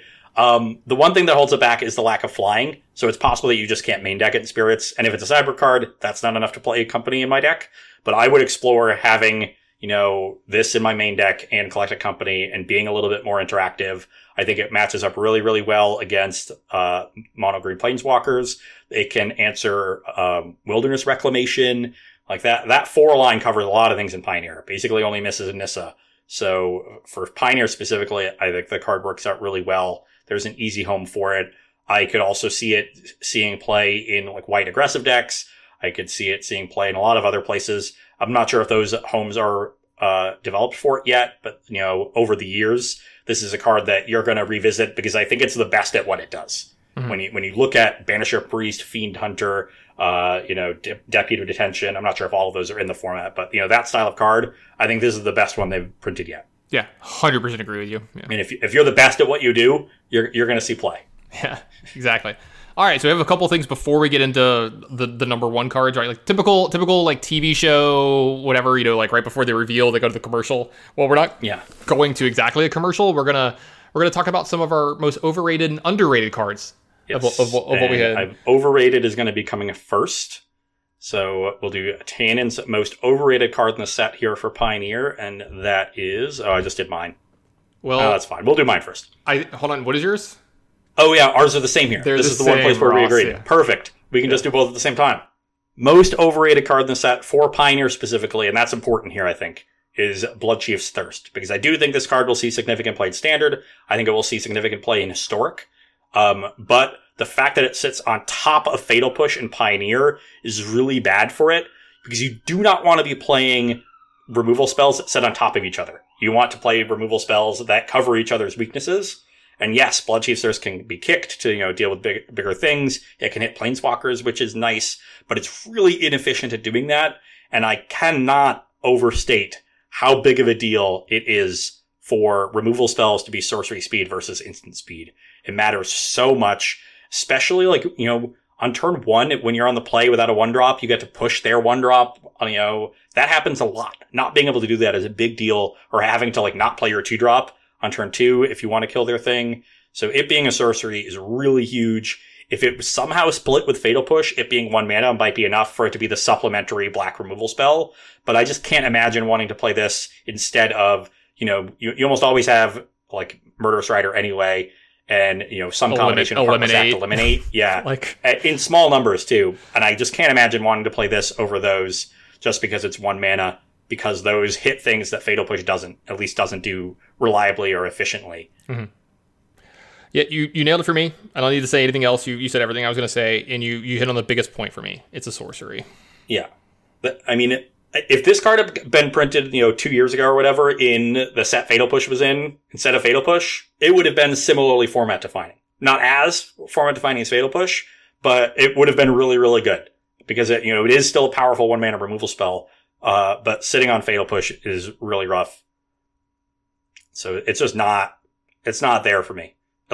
Specifically in Pioneer. In formats without Fatal Push, it's going to see play. Absolutely. All right, and so now we're going with underrated, I think? Underrated. Now we'll actually do Tannen. I'll hit the right hotkey, I promise. Tannen's most underrated card in the set for Pioneer, Shadow's Verdict. It says 3 black sorcery.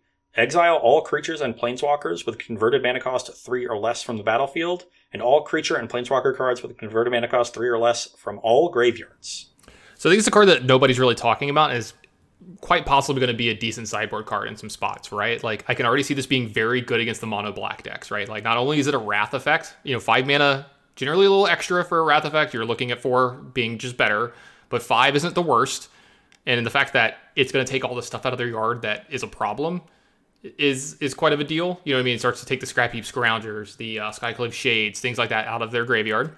This is good versus Uro. You know, a couple of other, you know, things like that. Plus, it kills Planeswalkers that are 3 or less. And we've seen in this format, those are quite a bit. Teferi, Narset, big ones for sure. Yeah, Teferi, Narset, big deal. So I think this is a card that, while I don't think you're going to see this, like, you know, blow up in popularity, I think it's one of those cards that, like, it's going to sneak in like Extinction Event did. You know, remember, like, when that set got previewed, pretty much no one talked about Extinction Event. You know, no one's like, oh, this is a card that's going to get played in sideboards or in main decks, and then it fit well, right? And this is one of the cards to me that when I read it, I was like, like, this is a card I could see myself wanting in certain spots. Like, because here's the thing.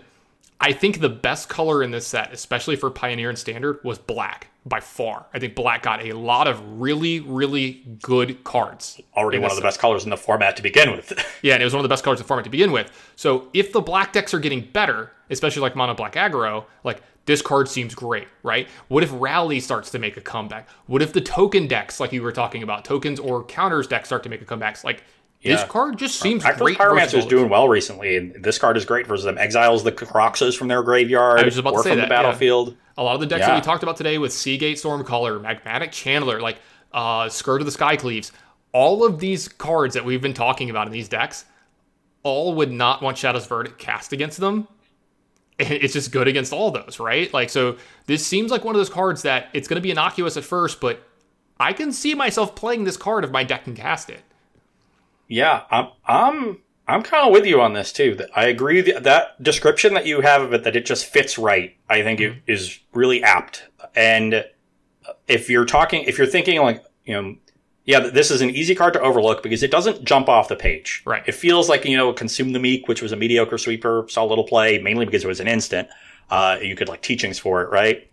And this one, you know, feels something like that, but that extra value, hitting Planeswalkers, hitting the graveyard, exiling things so they don't get those, you know, Hangerback Walker triggers or, you know, a bunch of other things. It is all really valuable.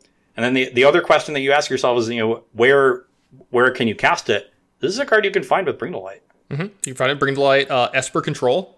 Because here's the thing. Whenever I play control decks, you know what deck I don't love playing against is mono black aggro. Because, like, they just have a million Savannah Lions that never fucking die. My control deck with mono black is a joke. I've played that deck a bunch of, like, controls. That's probably the matchup you want to play the most. Yeah, exactly. And can you imagine where, like, a game plays out where, like, you know, you're getting in some damage, they're doing whatever, and then on turn 5 they just cast this card? Like, you just got 4 or 5 for 1. Because, like, not only is he getting the stuff that's in play, but also, like, now your Scrap Heap Scroungers are gone, right? Now your Dread Wanderers or whatever the one drops. And you rely on that in the control matchup. Those things... You limp over the finish line with 2 1s and Mutavaults. Yeah, and it's a good matchup for you, right? Like, because of the inevitability of, like, your little shitters are just gonna, you know, your little mono black shitters are just gonna, you know, get in there and get in their last couple scrappy points of damage, right? And this card keeps that from happening. The one thing that they rely on doing is being able to, like, untap with a Teferi because their creatures are so small, but then you just have 4 Murderous Riders, so you just swift end their Teferis and, you know, 4 Thoughtseize and post board probably some more difficult spells. You just prioritize taking care of Mutavault out of their decks. Like, just make sure Mutavault dies or you mitigate the amount of damage it's going to do, and then you cast this card, and it should be easy to kind of mop it up from there. And with this card mopping up their graveyard, like, you can take a little bit of extra damage. Don't use that removal spell that you were going to use on turn 3 or 4. Make sure to cast this on turn 5, and you've got it left over. And you stabilize at 6. That's fine. And we've seen, like, 5 mana sweepers make their way into the format, you know, because you can bring to light for them. What's the red one? Hour of Devastation. Yeah, exactly. We've seen Hour of Devastation come in because it does something very specific, right? Like, it just fits, like I was saying. Yeah. And so I can see this kind of, like, playing as if another Hour of Devastation type card. Yeah, I think you probably have to main deck Hour because of mono green. Yeah. But I could definitely see this being a really good sideboard one of, right? Mm-hmm. You just side this in for Hour against mono black. Yeah. And Rakdos Pyromancer. Yeah, it's great. Yeah.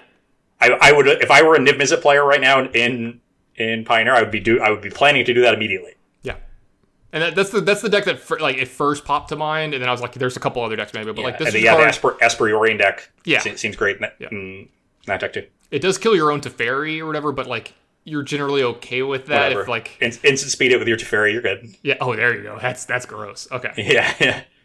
Okay. My most underrated card in the set, and we have Feed the Swarm, colorless and black sorcery. Destroy target creature or enchantment an opponent controls. You lose life equal to that permanent's converted mana cost. I know we just got done talking about how... I like the dichotomy here. My most overrated card is because it's a sorcery speed removal spell, and then my most underrated card is a sorcery speed removal spell. But as I said, the other issue with Bloodchief's Thirst, the issue with it being a sorcery is because it's being compared to Fatal Push. What are you comparing Feed the Swarm to? Nothing, because you can't kill... There's one other card in black that can kill an enchantment. Yeah, and it makes them sacrifice an enchantment. It costs 3. Yeah. This also, is a card that... This plays really well with Scourge the Skycleaves, just saying. Yeah, it plays really well with that. And you know what the number one deck in Pioneer on Goldfish right now is? What's that? It's Team of Reclamation. Exactly. And what is Team of Reclamation? That's an enchantment, right? You've got a card that, I know they're going to get to untap, but you get to kill their enchantment or you get to kill their stupid Uro later in the game. Being able to do both is great. I wouldn't want to bring in just a disenchant against them, but having it be able to kill, their few creatures, is awesome. What's the name of the green mythic they always bring in against the creature decks? The 5-drop? Elder Gargaroth? Elder That's Gargaroth, the one they did in Standard. Yeah, it'll kill that too. So just enough versatility to be good. If your deck needs to kill enchantments, now it can. So this is a card that, it fits because it's the first of its kind. I know it feels weird, Black getting dedicated enchantment removal. That was a thing that Black hasn't gotten for years. But, if Black was going to be able to kill enchantments, this is a way to do it. And I actually think that's good. I think what they need, rather than have colors be completely denied access to certain effects, giving them access to them in ways that feel very appropriate for the color is a lot better for balancing the game. I like that point. Right? Yeah. And we've seen it more recently. It's why green has become the best color in Standard for many years, because they started giving green card advantage in ways that feel green, and ways that feel green meant ways that affect the battlefield. And we realized that card advantage that affects the battlefield is just really powerful. And that's why green has been so good. And that they're starting now to, I think you're seeing them experiment with a little bit better white removal and some more ways for white to gain card advantage. Elspeth Conquers Death was the really big one. And that was a very white feeling card, but also very powerful because of the card advantage it provided. And I hope to see more cards like Elspeth Conquers Death, even though the number of times my opponent triggered that card versus the number of times that I triggered it is 100,000 in their direction. Yeah, same. But I think that's a good sign for the future. If you're a white fan, Craig Wesco, if you're listening, I know Elspeth Conquers Death isn't exactly your style, but that's a good sign for white moving forward. I think they're starting to realize that they gave green a little bit too much, because I think it was easier to find ways to give it card advantage to green. And you'll start, we also saw red get it too. Red was really dominant in Standard when it had a lot of good card advantage. And those were all ways that felt red. And now we're seeing, enchantment removal in black, but it feels black. You're trading life for it. It's a little bit worse than the enchantment removal that you see in white and green. It's a sorcery, but it also kills creatures, which feels really black. So, I think this is the way you're going to see them manage the color pie, more often. It's a lot more nuanced, and it helps. I think it makes it a lot easier to balance the colors rather than, for the first 10 years when blue was the only color that got to draw cards. So it was way better than everything else. Yep. Makes sense. Okay, we are getting to the end of our show. We are just about to reveal our number one cards on all of our lists. Before we do that, we did want to mention our lovely sponsor, Barrister and Man. This is I would say, men's grooming company. Is that the best way to describe them? Grooming products? Yeah, it's sort of like grooming stuff, right? You're looking more of soaps, body wash, hand soaps, shaving supplies. I meant to have mine out, but it's actually in the living room. My dog was smelling it. I got a new shipment of soaps in today. I'm super excited to try out. So, especially at a time like this where we're all washing our hands a little bit more than normal, and I make sure that I get out and try to exercise every day. And I don't know if you live where it's hot. Ross and I both live where it's very humid, and I am covered in sweat when I need to get home. I use some very specific soaps from them that are great. I've got this mint one that it just makes me feel cleaner than normal. Also, their ingredients are a lot better, and their products a lot better, a lot safer for the environment. A lot of real stuff going in there, and you don't see a lot of words on there that you can't pronounce or that have numbers attached to them. Like when you look at the back of synthetic soaps and stuff that most men have on stuff.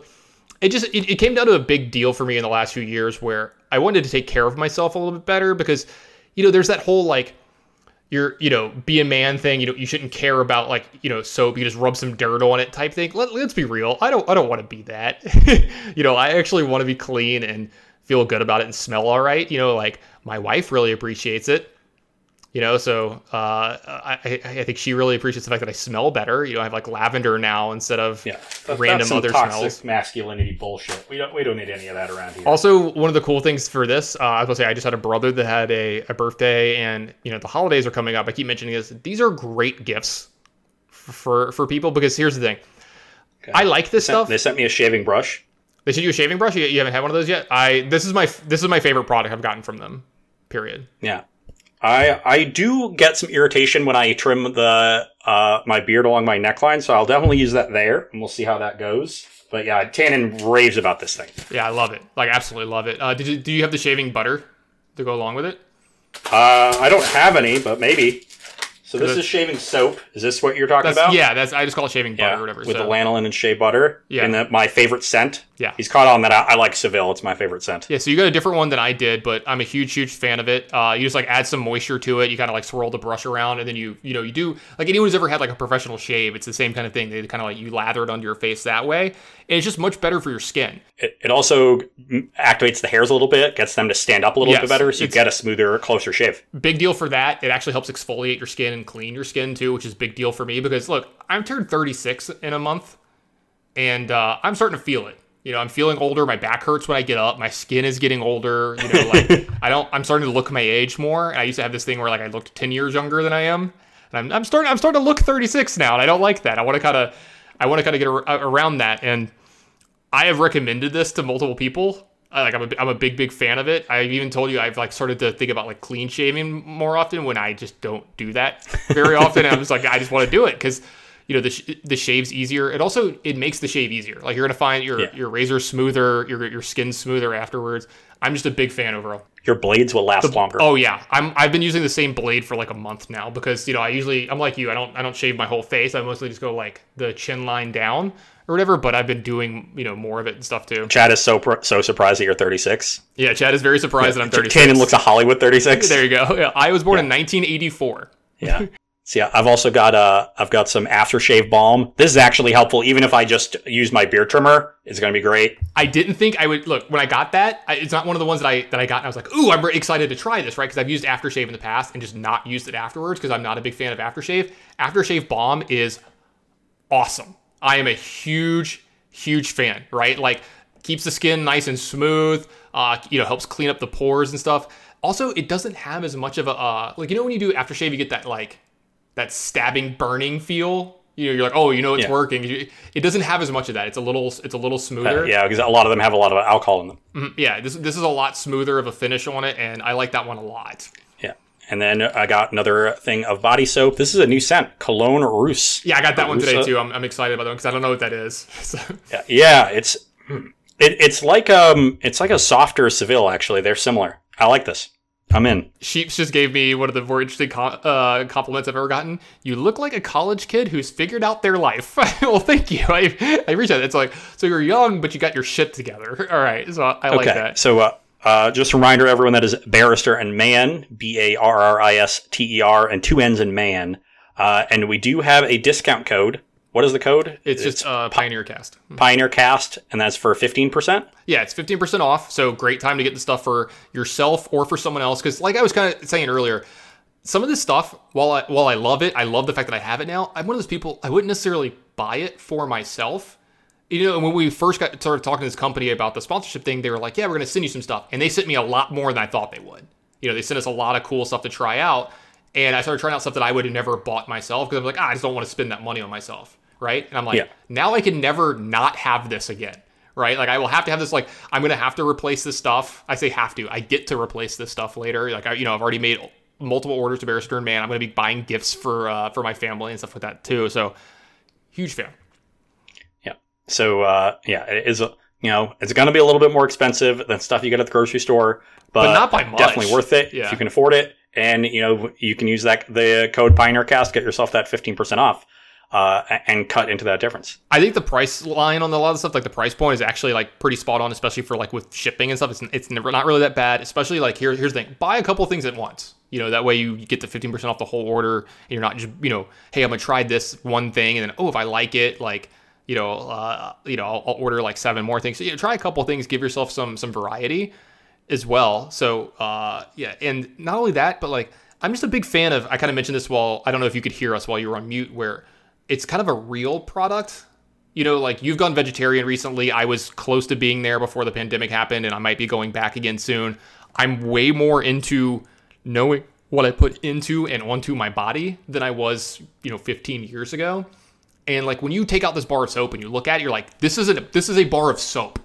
You know what I mean? Yeah. But then if you look at like there's commercials talking about this now, like men's synthetic soap is like literally just dish cleaner. It's just dishwash that like you can lather onto your body. Yeah, it's a degreaser. Yeah, it's just a degreaser, and like that's not what I want. Like that's not me. Like I care about what I put into that stuff. So yeah. These 4 things that they sent me rounded out to $42. And the bar of soap is probably the size of 2 bars of soap that you get from a national brand. That it's going to last a while. So the most expensive thing was this thing of shaving soap, and it's gigantic. This was like $15, but it probably lasts you 6 months. Someone made a comment in here that has bought something. They bought a hand soap. It's called the Cootie Killer, and they were like, the name alone made them purchase something. I was like, yeah, it's a great name. All the hand soap is named Cootie Killer. Yeah, that stuff is great. A lot of cool stuff. I got one of the aftershaves that's like they only have it for limited times, where it's baseball scented. It has like it smells like summer. You know what I mean? It has like hints of like grass and pine and like things like you would smell on a baseball field or whatever. And like it made me feel like it was the 90s again. Like going to summer camp and playing baseball all day, and you'd be like, I've been playing baseball for 6 hours to even realize it. The day's over. I need to go eat lunch or whatever. That kind of stuff. So as long as it doesn't smell like the locker room after baseball practice. Oh yeah. Well, look, here's the thing: when you're like 10. You didn't perspire the same. You know what I mean? Like you didn't smell as bad. Like that is definitely true. Like that. So I was thinking that kind of stuff. So the reminder that is Barrister and Mann, BARRISTER and MANN. The code for 15% off is just Pioneer Cast, and we appreciate any support you send their way. We are going to wrap up this show. We've got the top card on each of our lists. I don't think it's going to be much of a surprise for anybody. They are the same, and it is the Pathways. So I'll say this: we have a pedigree of this, where if we both agree on what the best card is, of knocking it out of the fucking park. Yeah, we've done this 3 times now. We did not agree as during Core Set 2021, as you saw when we went over those. We did agree for Ikoria, and we both said Lurrus. So pretty good there. This is a pretty safe pick though. To be lands here. But for Pioneer, you gotta understand why these are here. We've been harping on it for a while. I think we almost did the entire show we did on problems in Pioneer. This was one of the major problems, was unbalanced mana bases. Yes. And while this, we're gonna have to wait to get all the Pathways, the ones that we did get, among them, we got Gruul and we got Selesnya. I think those are the biggest ones. Being able to play a green 1-drop, 1/1 in a multicolored deck is not something that you are very likely to do in Pioneer, and this ups that intensity, and so you're going to see a lot of, different kinds of mid-range aggro decks become possible because of this. Like being able to go like Land War Elves into something, or just, Pelt Collector, just something as far as that. Just being able to cast your spells on time is not something that friendly colored aggro decks have been able to do, and this does more than just allow those decks to compete. It fundamentally reshapes the metagame. What you gotta understand is that metagaming is like an ecosystem. When, one of the reasons that decks can be really good is because they're in a metagame in an ecosystem that doesn't have natural predators. And if natural predators to those decks arise, then those decks, decline. And we find a new equilibrium. That's what's gonna happen with these lands. We're going to have decks that are more consistent than they used to be, and they're going to put pressure on other decks in uneven ways. And, a successful Gruul aggro deck or Selesnya counters deck is going to have a certain range of matchups against mono green and against Temur Reclamation, against mono black aggro, against Esperiorian. And that range of matchups, depending on how powerful these decks are, in the metagame at large is going to affect how playable those decks are, which will then in turn affect how playable other decks are. You know, that's how metagaming works. So there's all these secondary and tertiary effects that these lands are going to bring to the metagame that are going to take months to sort out, because it doesn't all happen in that first tournament. It's all a reaction, you know, and, you know, sometimes the reaction is slow, sometimes it's fast. Right now in Pioneer, it's probably going to be a little bit slow because there aren't as many tournaments. The metagame is going to move slowly. And these lands, you know, we're not going to see the full effect of these, I don't think, until multiple sets down the road, because we're going to complete the cycle probably in the next set, and get the last 4. That's going to have the Dimir one. That's going to be big. That's going to have the Azorius one. That's going to be big, you know, and what's the other, Rakdos. Yeah. Rakdos. All 3 really big. So, you know, we've only got 2 of the 5 friendly color ones for this one. I should have put those 2 here. I put the ones I did so I could get Izzet and you would get crappy Orzhov, just to dagger you. But sure. I should have put the Gruul and Selesnya ones because they're the most important for Pioneer. Mm-hmm. And I gotta agree with you with those being the most important. The other ones we'll see play too. Don't worry. Yeah. I mean, now it's kind of comical. Like, if you want to play Izzet Phoenix, you get to play. Do you even play for Shivan Reef? I don't think you do. No. You already have Steam Vents and Spiral of Canal and the Pathway. Yeah, I think you have to play it out and see like how, because like the deck's not super color intensive except for like it needs blue. Like you know, you have to have blue to be like turning through your deck and stuff like that. So I'm not 100% sure. And if you're playing like a double red and a double blue card, then maybe Shivan Reef is better. But here's the thing, like, you know, so people are talking about in our chat right now, like these lands aren't busted, or like how can these be number 1 or whatever.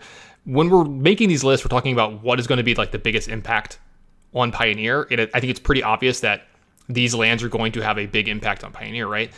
Like take into account. And yes, I know we're comparing them to a dual land, but like let's say Ravnica hadn't been printed yet, the newest Ravnica, and so there were no dual lands legal in Pioneer. Like you didn't have, you know, Overgrown Tomb, like you didn't have Goblet Shrine. If we did a top 8 list for that set, those lands you have to believe would be number 1 slam dunk, right? And that's what these lands, like they're not the same thing, but that's what these are in that essence. The fact that they are fixing a hole in the format that we've been talking about. Like our very first episode, or maybe it was the second one, I can't remember, but one of our first episodes, we talked about the mana in the format and the lands that were available and how there was just like this glaring gap in certain color combinations that just didn't have as many dual lands as the other ones did, right? And we talked about Selesnya and we talked about Gruul. Like they just didn't have lands that could, you know, tap for either one of those colors. And yeah, these don't tap for both, but it helps fix those. It helps fill in that gap. And you can see that in the results of the format that we've had for almost a year now, where those decks haven't really shown up. You know, we haven't seen Selesnya, we haven't seen Gruul. And I remember in the early days of this format, you know, that first, you know, 3 weeks or so, everybody was trying out a bunch of different brews. And I was watching streams. I was watching Todd Anderson, Jim Davis, you know, a bunch of people. And I saw them play decks that when they had their good mana draws, they were powerful, but they were just so inconsistent. They lost to themselves so often. I remember Jim playing a Selesnya Auras deck. You know, maybe since then we've gotten all the black cards from Theros Beyond Death. Is it better than Orzhov Auras, which is, you know, a pretty good deck? It might be. I don't know. It had really powerful cards. I don't remember exactly what it had. But, you know, Selesnya counters, I think, is a big one. I think that deck could be really good. You know I love me a Venerated Loxodon, Tannen. You know I love me a Venerated Loxodon. You and Jim Davis love that card so much. So I'm in on these, and they just needed the mana. So now we get to go back to the drawing board with these decks. We get to revisit those archetypes, and they're gonna be invigorated because of that consistency. And for people in chat, I don't know who you are who are, you know, trying to underestimate the impact of the lands, but if you didn't realize this, the mana system of Magic is literally what defines the game. It is the defining aspect of Magic the Gathering is the mana system, and it literally tells you what is possible. You know, and the best cards in the Magic's history are the cards that completely break it down and let you do things that were otherwise impossible to an absurd degree. You know, the mana, and I'm not even just talking about access to different colors. It also dictates the pacing of the game. You get 1 mana on turn 1, 2 mana on turn 2, and so on. And that's why like mana acceleration strategies are powerful when executed properly. So the mana in Magic literally defines what is possible. And there are tons of powerful cards that have existed in Magic history that haven't seen play in their respective formats because they didn't have a home because the mana wasn't available. You know, and every time I'm looking at a new format, or new metagame, the mana is what I look at first. It's how I build decks, because that tells me what's possible. Yeah, and I think the fact that, I mean, like, obviously comparing this to a dual land is going to do a disservice for this card, right? A land that always taps for one or always taps for one of two. Really good. I think these cards are very good, and it fixes. I mean, I'm just going to harp on this again. It fixes a glaring hole in the format, right? Like, we knew that the format was missing this, and we knew that these cards were needed. And I remember seeing this and immediately messaging Ross about this, and I was like, "Hey, we got these dual lands that were missing," and like I'm using dual lands in quotations here, right? Like, is it as good as a Stomping Grounds? Probably not. We know that. We're aware of that. But does it make that deck better? Does it make it more consistent? Does it make it playable? Yes. Yeah.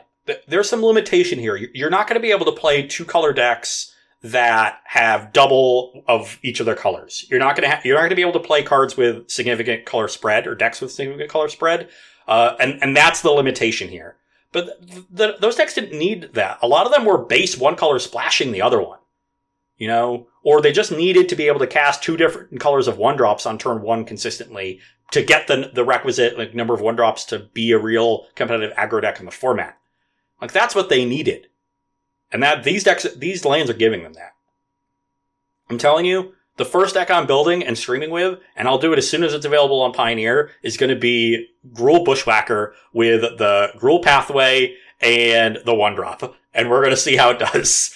We're going to see Wayward Guide Beast as a 3-of in my Gruul Bushwhacker deck. We're going to play a lot of 1-drops, and we're going to cast them a lot more easily. Because that deck won on turn 4 a lot, and it's not just sometimes not being able to cast the card. It's also just having to mulligan significantly more often. I would mulligan my 7, and I would look at a 6 that had 2 green cards and no green mana, and be like, I guess I'm going to 5. If I just had a pathway instead of one of these mountains, we would be good to go. So, like, here's a point, too. Like, someone in chat said, I feel like these just aid 2-color aggro decks. I'm trying to... I'm not dunking on this person. I'm not saying bad or anything, right? But, like, isn't that enough? If that's true, isn't that enough to be very impactful in this format? And more impactful than a card showing up in one archetype? All of a sudden, these 2-color aggro decks are more playable? Because think about the history of this format. It is defined by monocolored decks and, like, combo decks. Right? I mean, there's other stuff in there, right? But you're thinking, think of any of the decks that were considered the best of their time. Think of, like, the 2 different mono green decks, mono black, chunky red.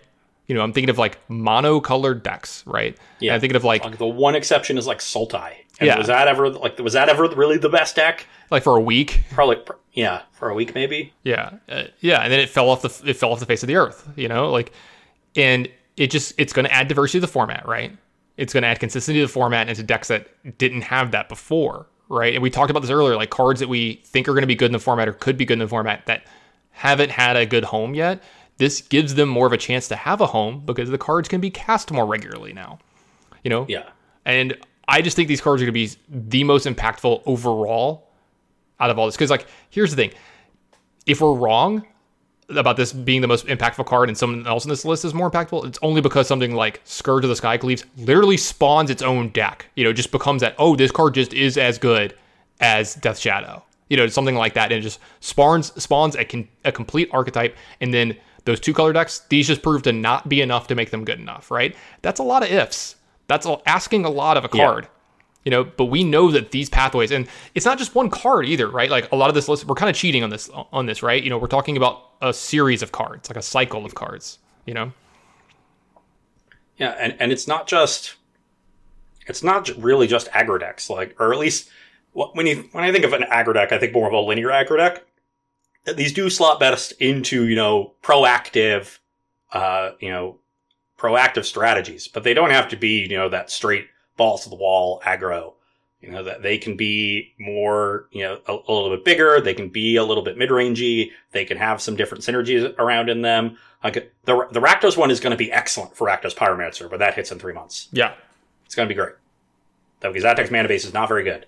I've played it. It was the worst part of the deck. You have, like, Forbidden Runes or whatever it's called. Forbidding Runes. I do, yeah. But the moment I don't have to play Port Town ever again, I know, right? Is a great day in my life. Yeah, fucking Port Those Town. lands suck.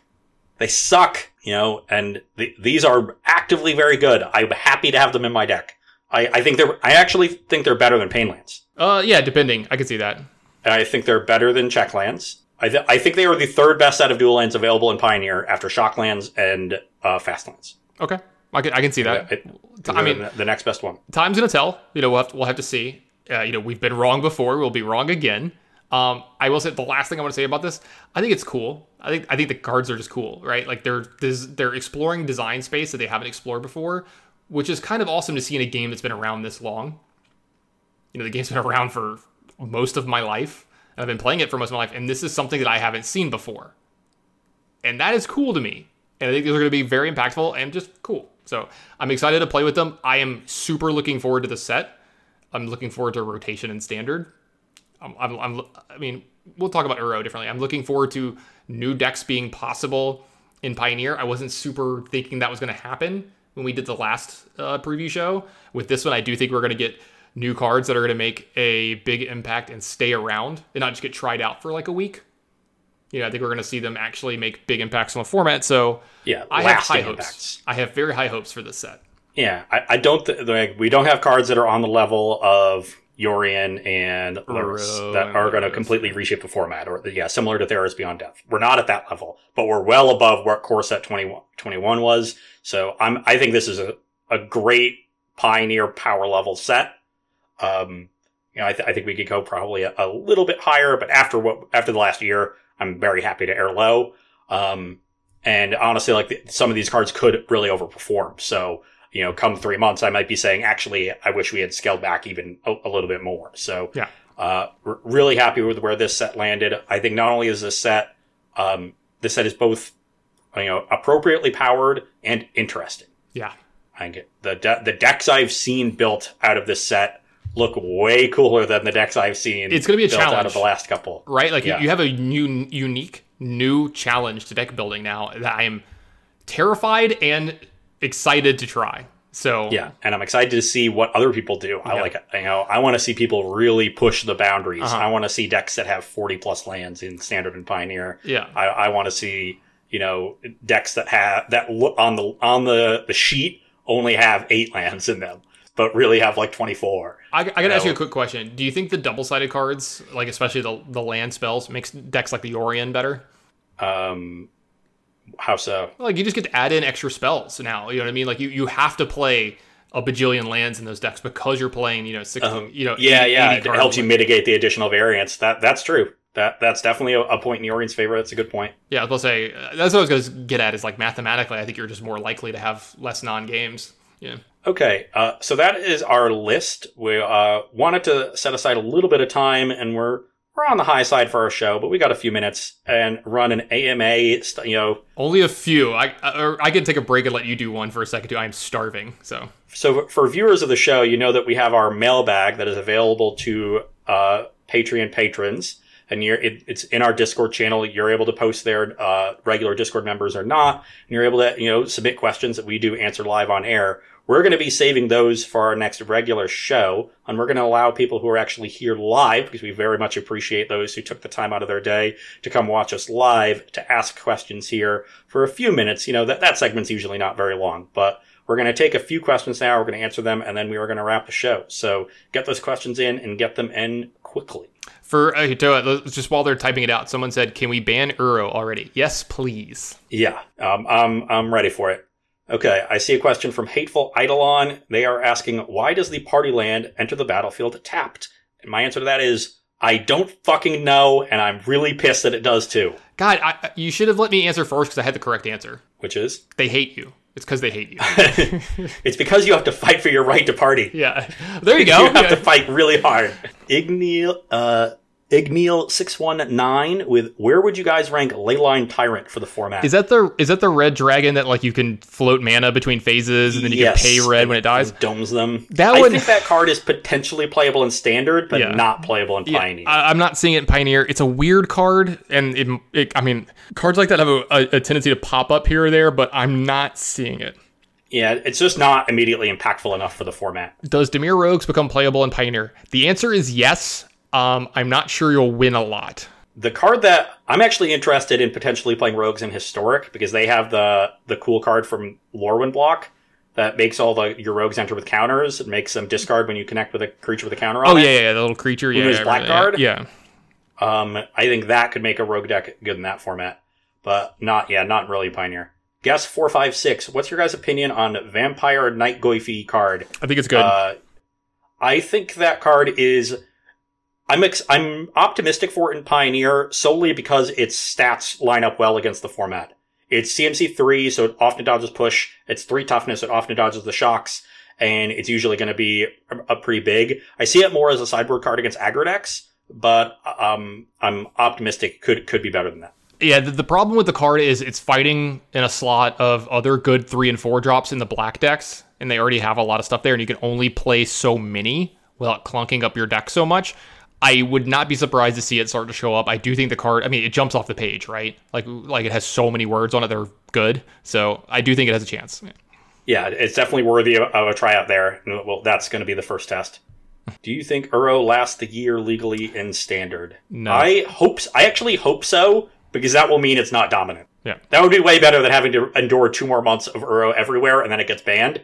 And I'm a little actually optimistic there, because I think part of the reason that the base Simic decks were so good is because of the density of awesome Simic cards. They got to play, Growth Spiral and Krasis and Uro. And then, all their Ether Gusts were so much better than yours because they got paired with Nissa. And they untapped Breeding Pool and they gusted. So, even though Gust was good against them, theirs were better. All of these little things added up. And, without all of them, with just Uro, I could definitely see it not being as dominant and just being part of the healthy metagame. It's going to see play. It's not like it's going to go to unplayable, but I'm hopeful that it's not as dominant as it was for the last 6 months. I got a couple questions directed at me, so I'm going to answer them real quick. Want to ask somebody, Madz asked, how do you get to a 29-9 baseball score and why? Obviously, I was super excited about the Braves breaking the National League record for runs scored in a game. That was super awesome. How does it happen?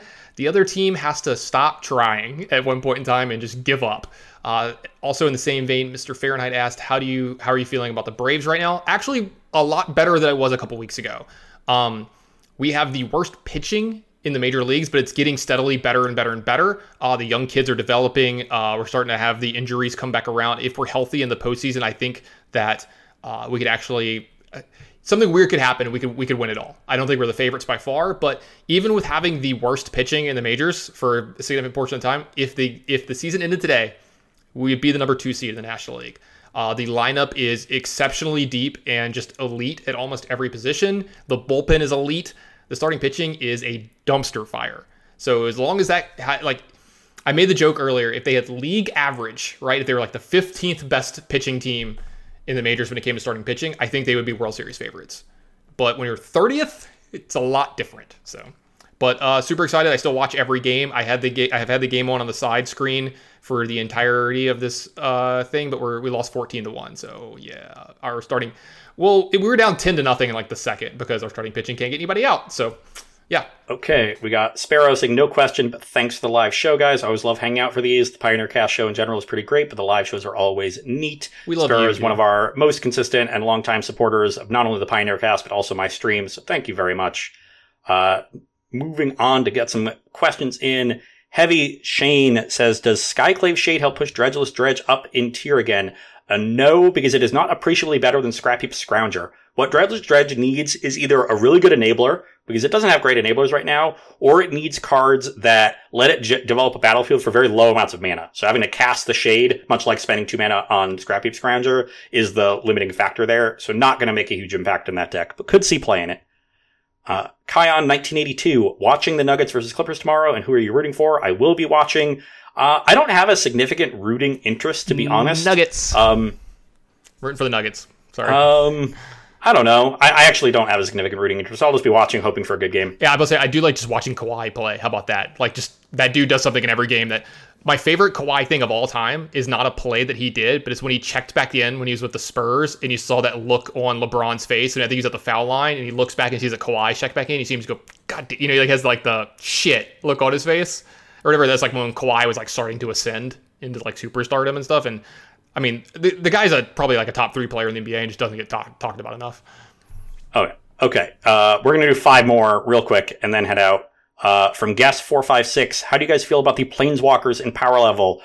Quick hits, I think Nissa sucks. I think Jace is mediocre. I think Nahiri is an interesting card that is not going to be a key element of the decks it goes in, but could be a good role player as just like a reasonable sticky threat against control decks that is still reasonable enough to play against the rest of the field. So you like main deck a couple copies, sideboard another one. Watch a Versus tomorrow. I've got a Boros like equipment deck. That's the that uses sparing amounts of Nahiri. I think that's the limit of it. But overall, not very impressed by the Planeswalkers. Agree. What's the green and black one? Nissa. I think that one has a shot. I think that one sucks. I think it has a shot. I think it sucks. In something very specific. Maybe not in Pioneer, but I think that one might be really cool and like standard. There's some cool stuff you can do with it. Okay. Then Mr. Fahrenheit. How about Elder Gargaroth in the 60 for mono green walkers now? Yeah, that's kind of stock. I don't really understand. We'll get more into that in our next regular show where we talk more about, decks and stuff. That's going to be a big topic. So I'm going to save that one and take a rain check on that question. Then Igneal619 is Null Priest of Oblivion. Does it guaranteed add to a potential Cleric tribal deck in standard? Which one is Null Priest of Oblivion, Taryn? Is that the 2-1? Hold on. I think that one's on my list. Yeah, so that one's on my list, and I had it in my top 8 originally. It's the 2-1 of Menace and Lifelink that you can, when you kick it, you get to put a creature from your graveyard into play. I don't think that card is actually that good. It reads better than it is. That's the thing for me. I think that it jumps off the page when you're reading it. I got to play it in games. It might be good enough, but I think that card is going to end up being disappointing. The body's relevant, so maybe. But the problem is making a deck where both ends of it are relevant, where the body's relevant early and the ability's relevant late, is going to be a tall task for you. Yep. Mads, outside Pioneer question. The Mythic Green flip land. Amulet Titan, Tron, anywhere? Yes, to Amulet Titan, no to Tron. God, that card is good in Amulet. I was going to say, I heard some of the, I play Warzone of Dilks quite often, and, that whole little crew, like the Canadian crew and the Amulet crew. And I've heard, some people say maybe it's overrated, up to some people like stock 3 to 4 of.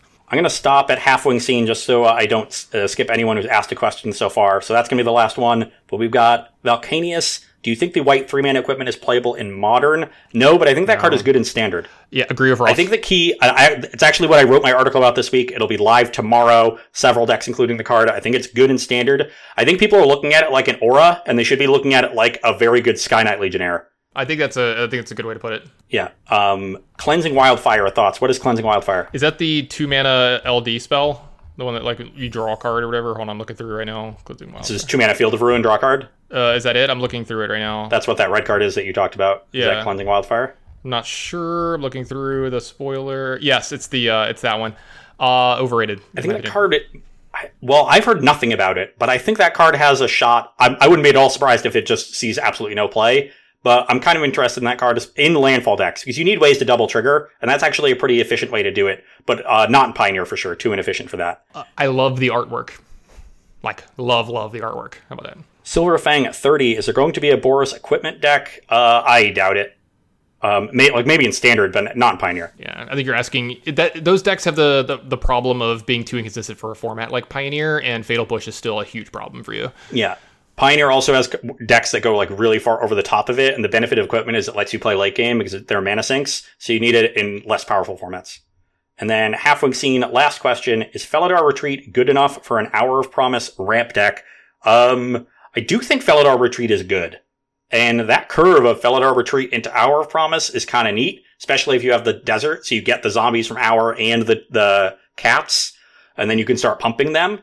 That is kind of neat. It's obviously way worse than Field, but Field was so broken it got banned. So there's a lot of space between, broken and still good. That I hadn't thought of for Pioneer, but I do think Felidar Retreat is a good card. I would say it has a shot. I wouldn't be surprised if it completely fails. But build your own Avenger of Zendikar. I'm intrigued. Yeah. Absolutely. Definitely. Those are cards that, I see them, and I'm like, yeah, this wouldn't make my top 8 list of cards, but I wouldn't be surprised if it showed up somewhere. You know what I mean? Yeah. If it was a player. Okay. Thank you all for hanging out for our third Pioneer Cast preview show. We appreciate everyone who was here. If you want to rewatch, the video will be up, because I didn't play music on it, will be up, the VOD will be up on my Twitch channel here. And that, if you're listening to this and you actually want to watch it, you can go to my Twitch channel. It's twitch.tv/Ross_Miriam. And then this will also be edited. The audio will by our lovely editor Brent and released as an episode if you want to re-listen to it later. So that'll be there for you as well. Thanks, Brent. If you want to follow me any more closely, my Twitter is @RossHunneds, RossHunneds. That's the best one-stop shop for all of my stuff. I tweet out, probably 90% of the time. Sometimes I forget. And I do answer questions that people ask me there. So that's a great place to get at me. Then there is my written content on StarCityGames.com. My articles go up on Tuesdays typically. If there is a deviation from that, I will tweet out. I'll also tweet a link to the article on my Twitter. This week's article is about Maul of the Skyclaves, which is the white equipment that gives +2/+2 flying in first strike. So if you're interested in that card in a standard context, that's what that article is about. Then there is my video content for them, which is Versus Live, the web show I co-host twice a week with Corey Baumeister. That's from 1 to 4 p.m. Eastern time on Tuesdays and Thursdays. We play whatever is relevant. So recently that's been us brewing decks and with new cards and playing them against each other. We're going to continue doing that, through the next couple of weeks. We take questions live from the audience. We have a great time doing the show. It's just like, fun playtesting if you haven't seen it before. But with two really high level players, we give you our insights to our plays and our feelings on the decks afterwards. And we play 3 matches from 1 to 4. If you can't catch those live, the VODs do go on the Star City Games YouTube channel a day later, at 5 p.m. the next day. So Tuesday show will go up Wednesday, Thursday show will go up Friday. You can catch them recorded. And I mentioned my stream as well. So that's all for me. Tannen, if they want to follow you more closely, where can they go? On Twitter, it's the Tannen Grace. On Twitch, it's just Tannen Grace. You can find me on there. Haven't been on Twitch very much lately. Haven't been super motivated to stream a lot of the formats lately. Ditto. But that always could change at a moment's notice. Also, I've been playing a lot of like Warzone and poker, like online poker lately, and that's like not stuff that I really want to stream much because with Warzone I can't interact with my chat. I'm a big fan of interacting with chat and stuff like that. So also can't play music. You're telling me you're not good enough? You can't interact with chat and kill people? You just have to stare at the screen the entire time. Like you literally can't look over at the chat. Like it's maybe if you were better you could.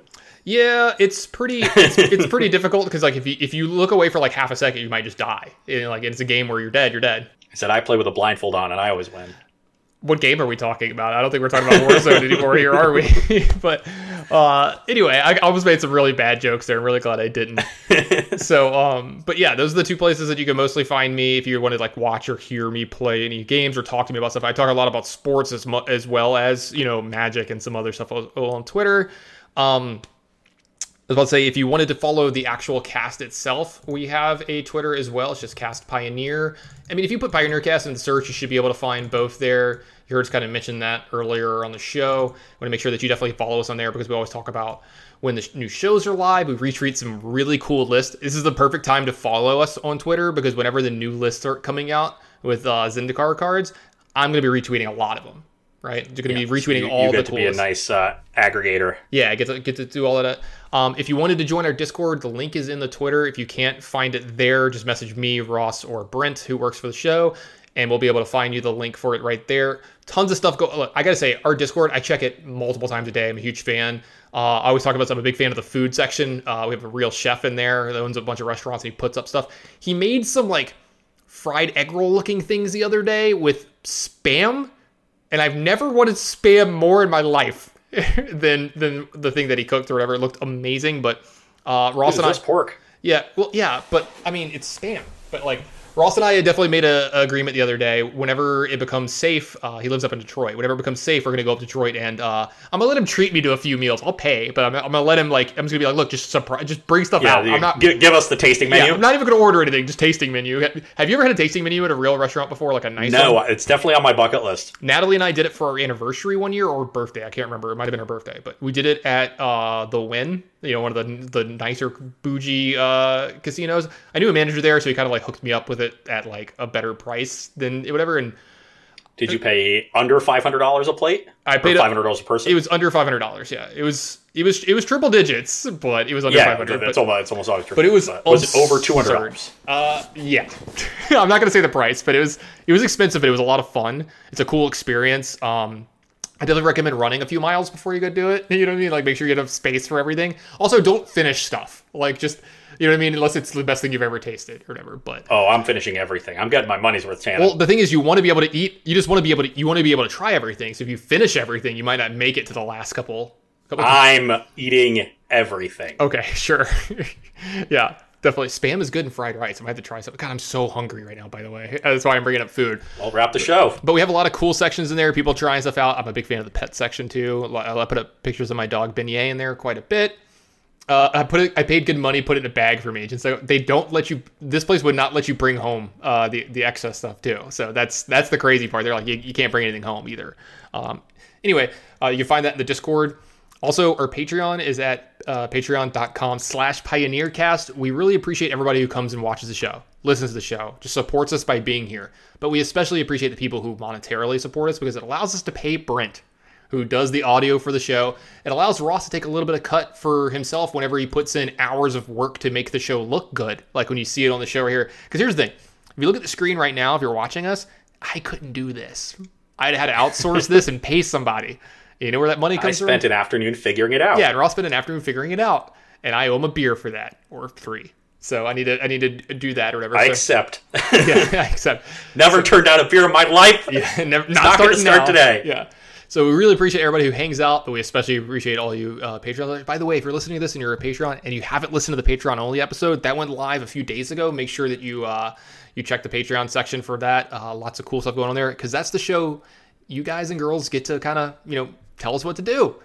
We have one of those every about 6 to 8 weeks where we take questions in a special section in our Discord, and we have a Patreon only show that they get to kind of guide really us. Just depends on how quickly that channel fills up. So the more questions y'all ask, the more of those episodes you're going to get. Yeah, if y'all fill it up every freaking week, we'll do one every week. I mean, maybe not every week, but we'll do it pretty often. Like if you guys start filling it up a ton, we might have to up the dollar amount for it or something, but we'll definitely churn out new episodes all the time. We have some other cool stuff that's going out to the patrons. I might do a giveaway here soon for some Barrister and Man products.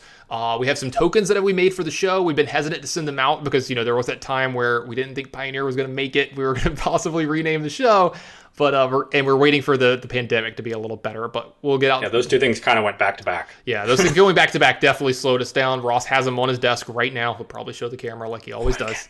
Yeah. I can do it. Yeah. Normally, I'm just showing them to you. Yeah, I can show them to the people who are still here. Yeah, for the people who are still here. I've posted them before, but I don't know if people have all seen them. But we have tokens. Also, we're trying to make it to where I can sign them at the same time as Ross because he has them and I do not. So if people want signed copies of it, or hey Tana, you're my favorite. Ross, you're my favorite. Write me a little something on there. We can do that too. So we'll try to do that in the future for everybody. I should just send half a stack to you after signing them, and then we can send out everybody. No, I'll send half a stack to you. I'll sign one, you'll sign one, and we'll send everybody 2. Yeah, there you go. Because they've waited so long. Yeah, we'll figure it out. So, but anyway, that's going to be this week's show. So for everybody who showed up on Twitch and watched live, we had a good number of people in here the whole time. They seemed to really enjoy it, and chat was really into it. Big fan of that. So thank you very much, Ross. I don't know if you wanted to say anything to thank the channel. Got some followers, got some subs. Thank you. Yeah, awesome. So you like me, you really like me. And everyone listening to this in your car, in your whatever medium of choice, you're out in your backyard with your dog, just listen to it, as your morning jog or your morning commute. Thank you so much. We really appreciate it. And we'll see y'all next week.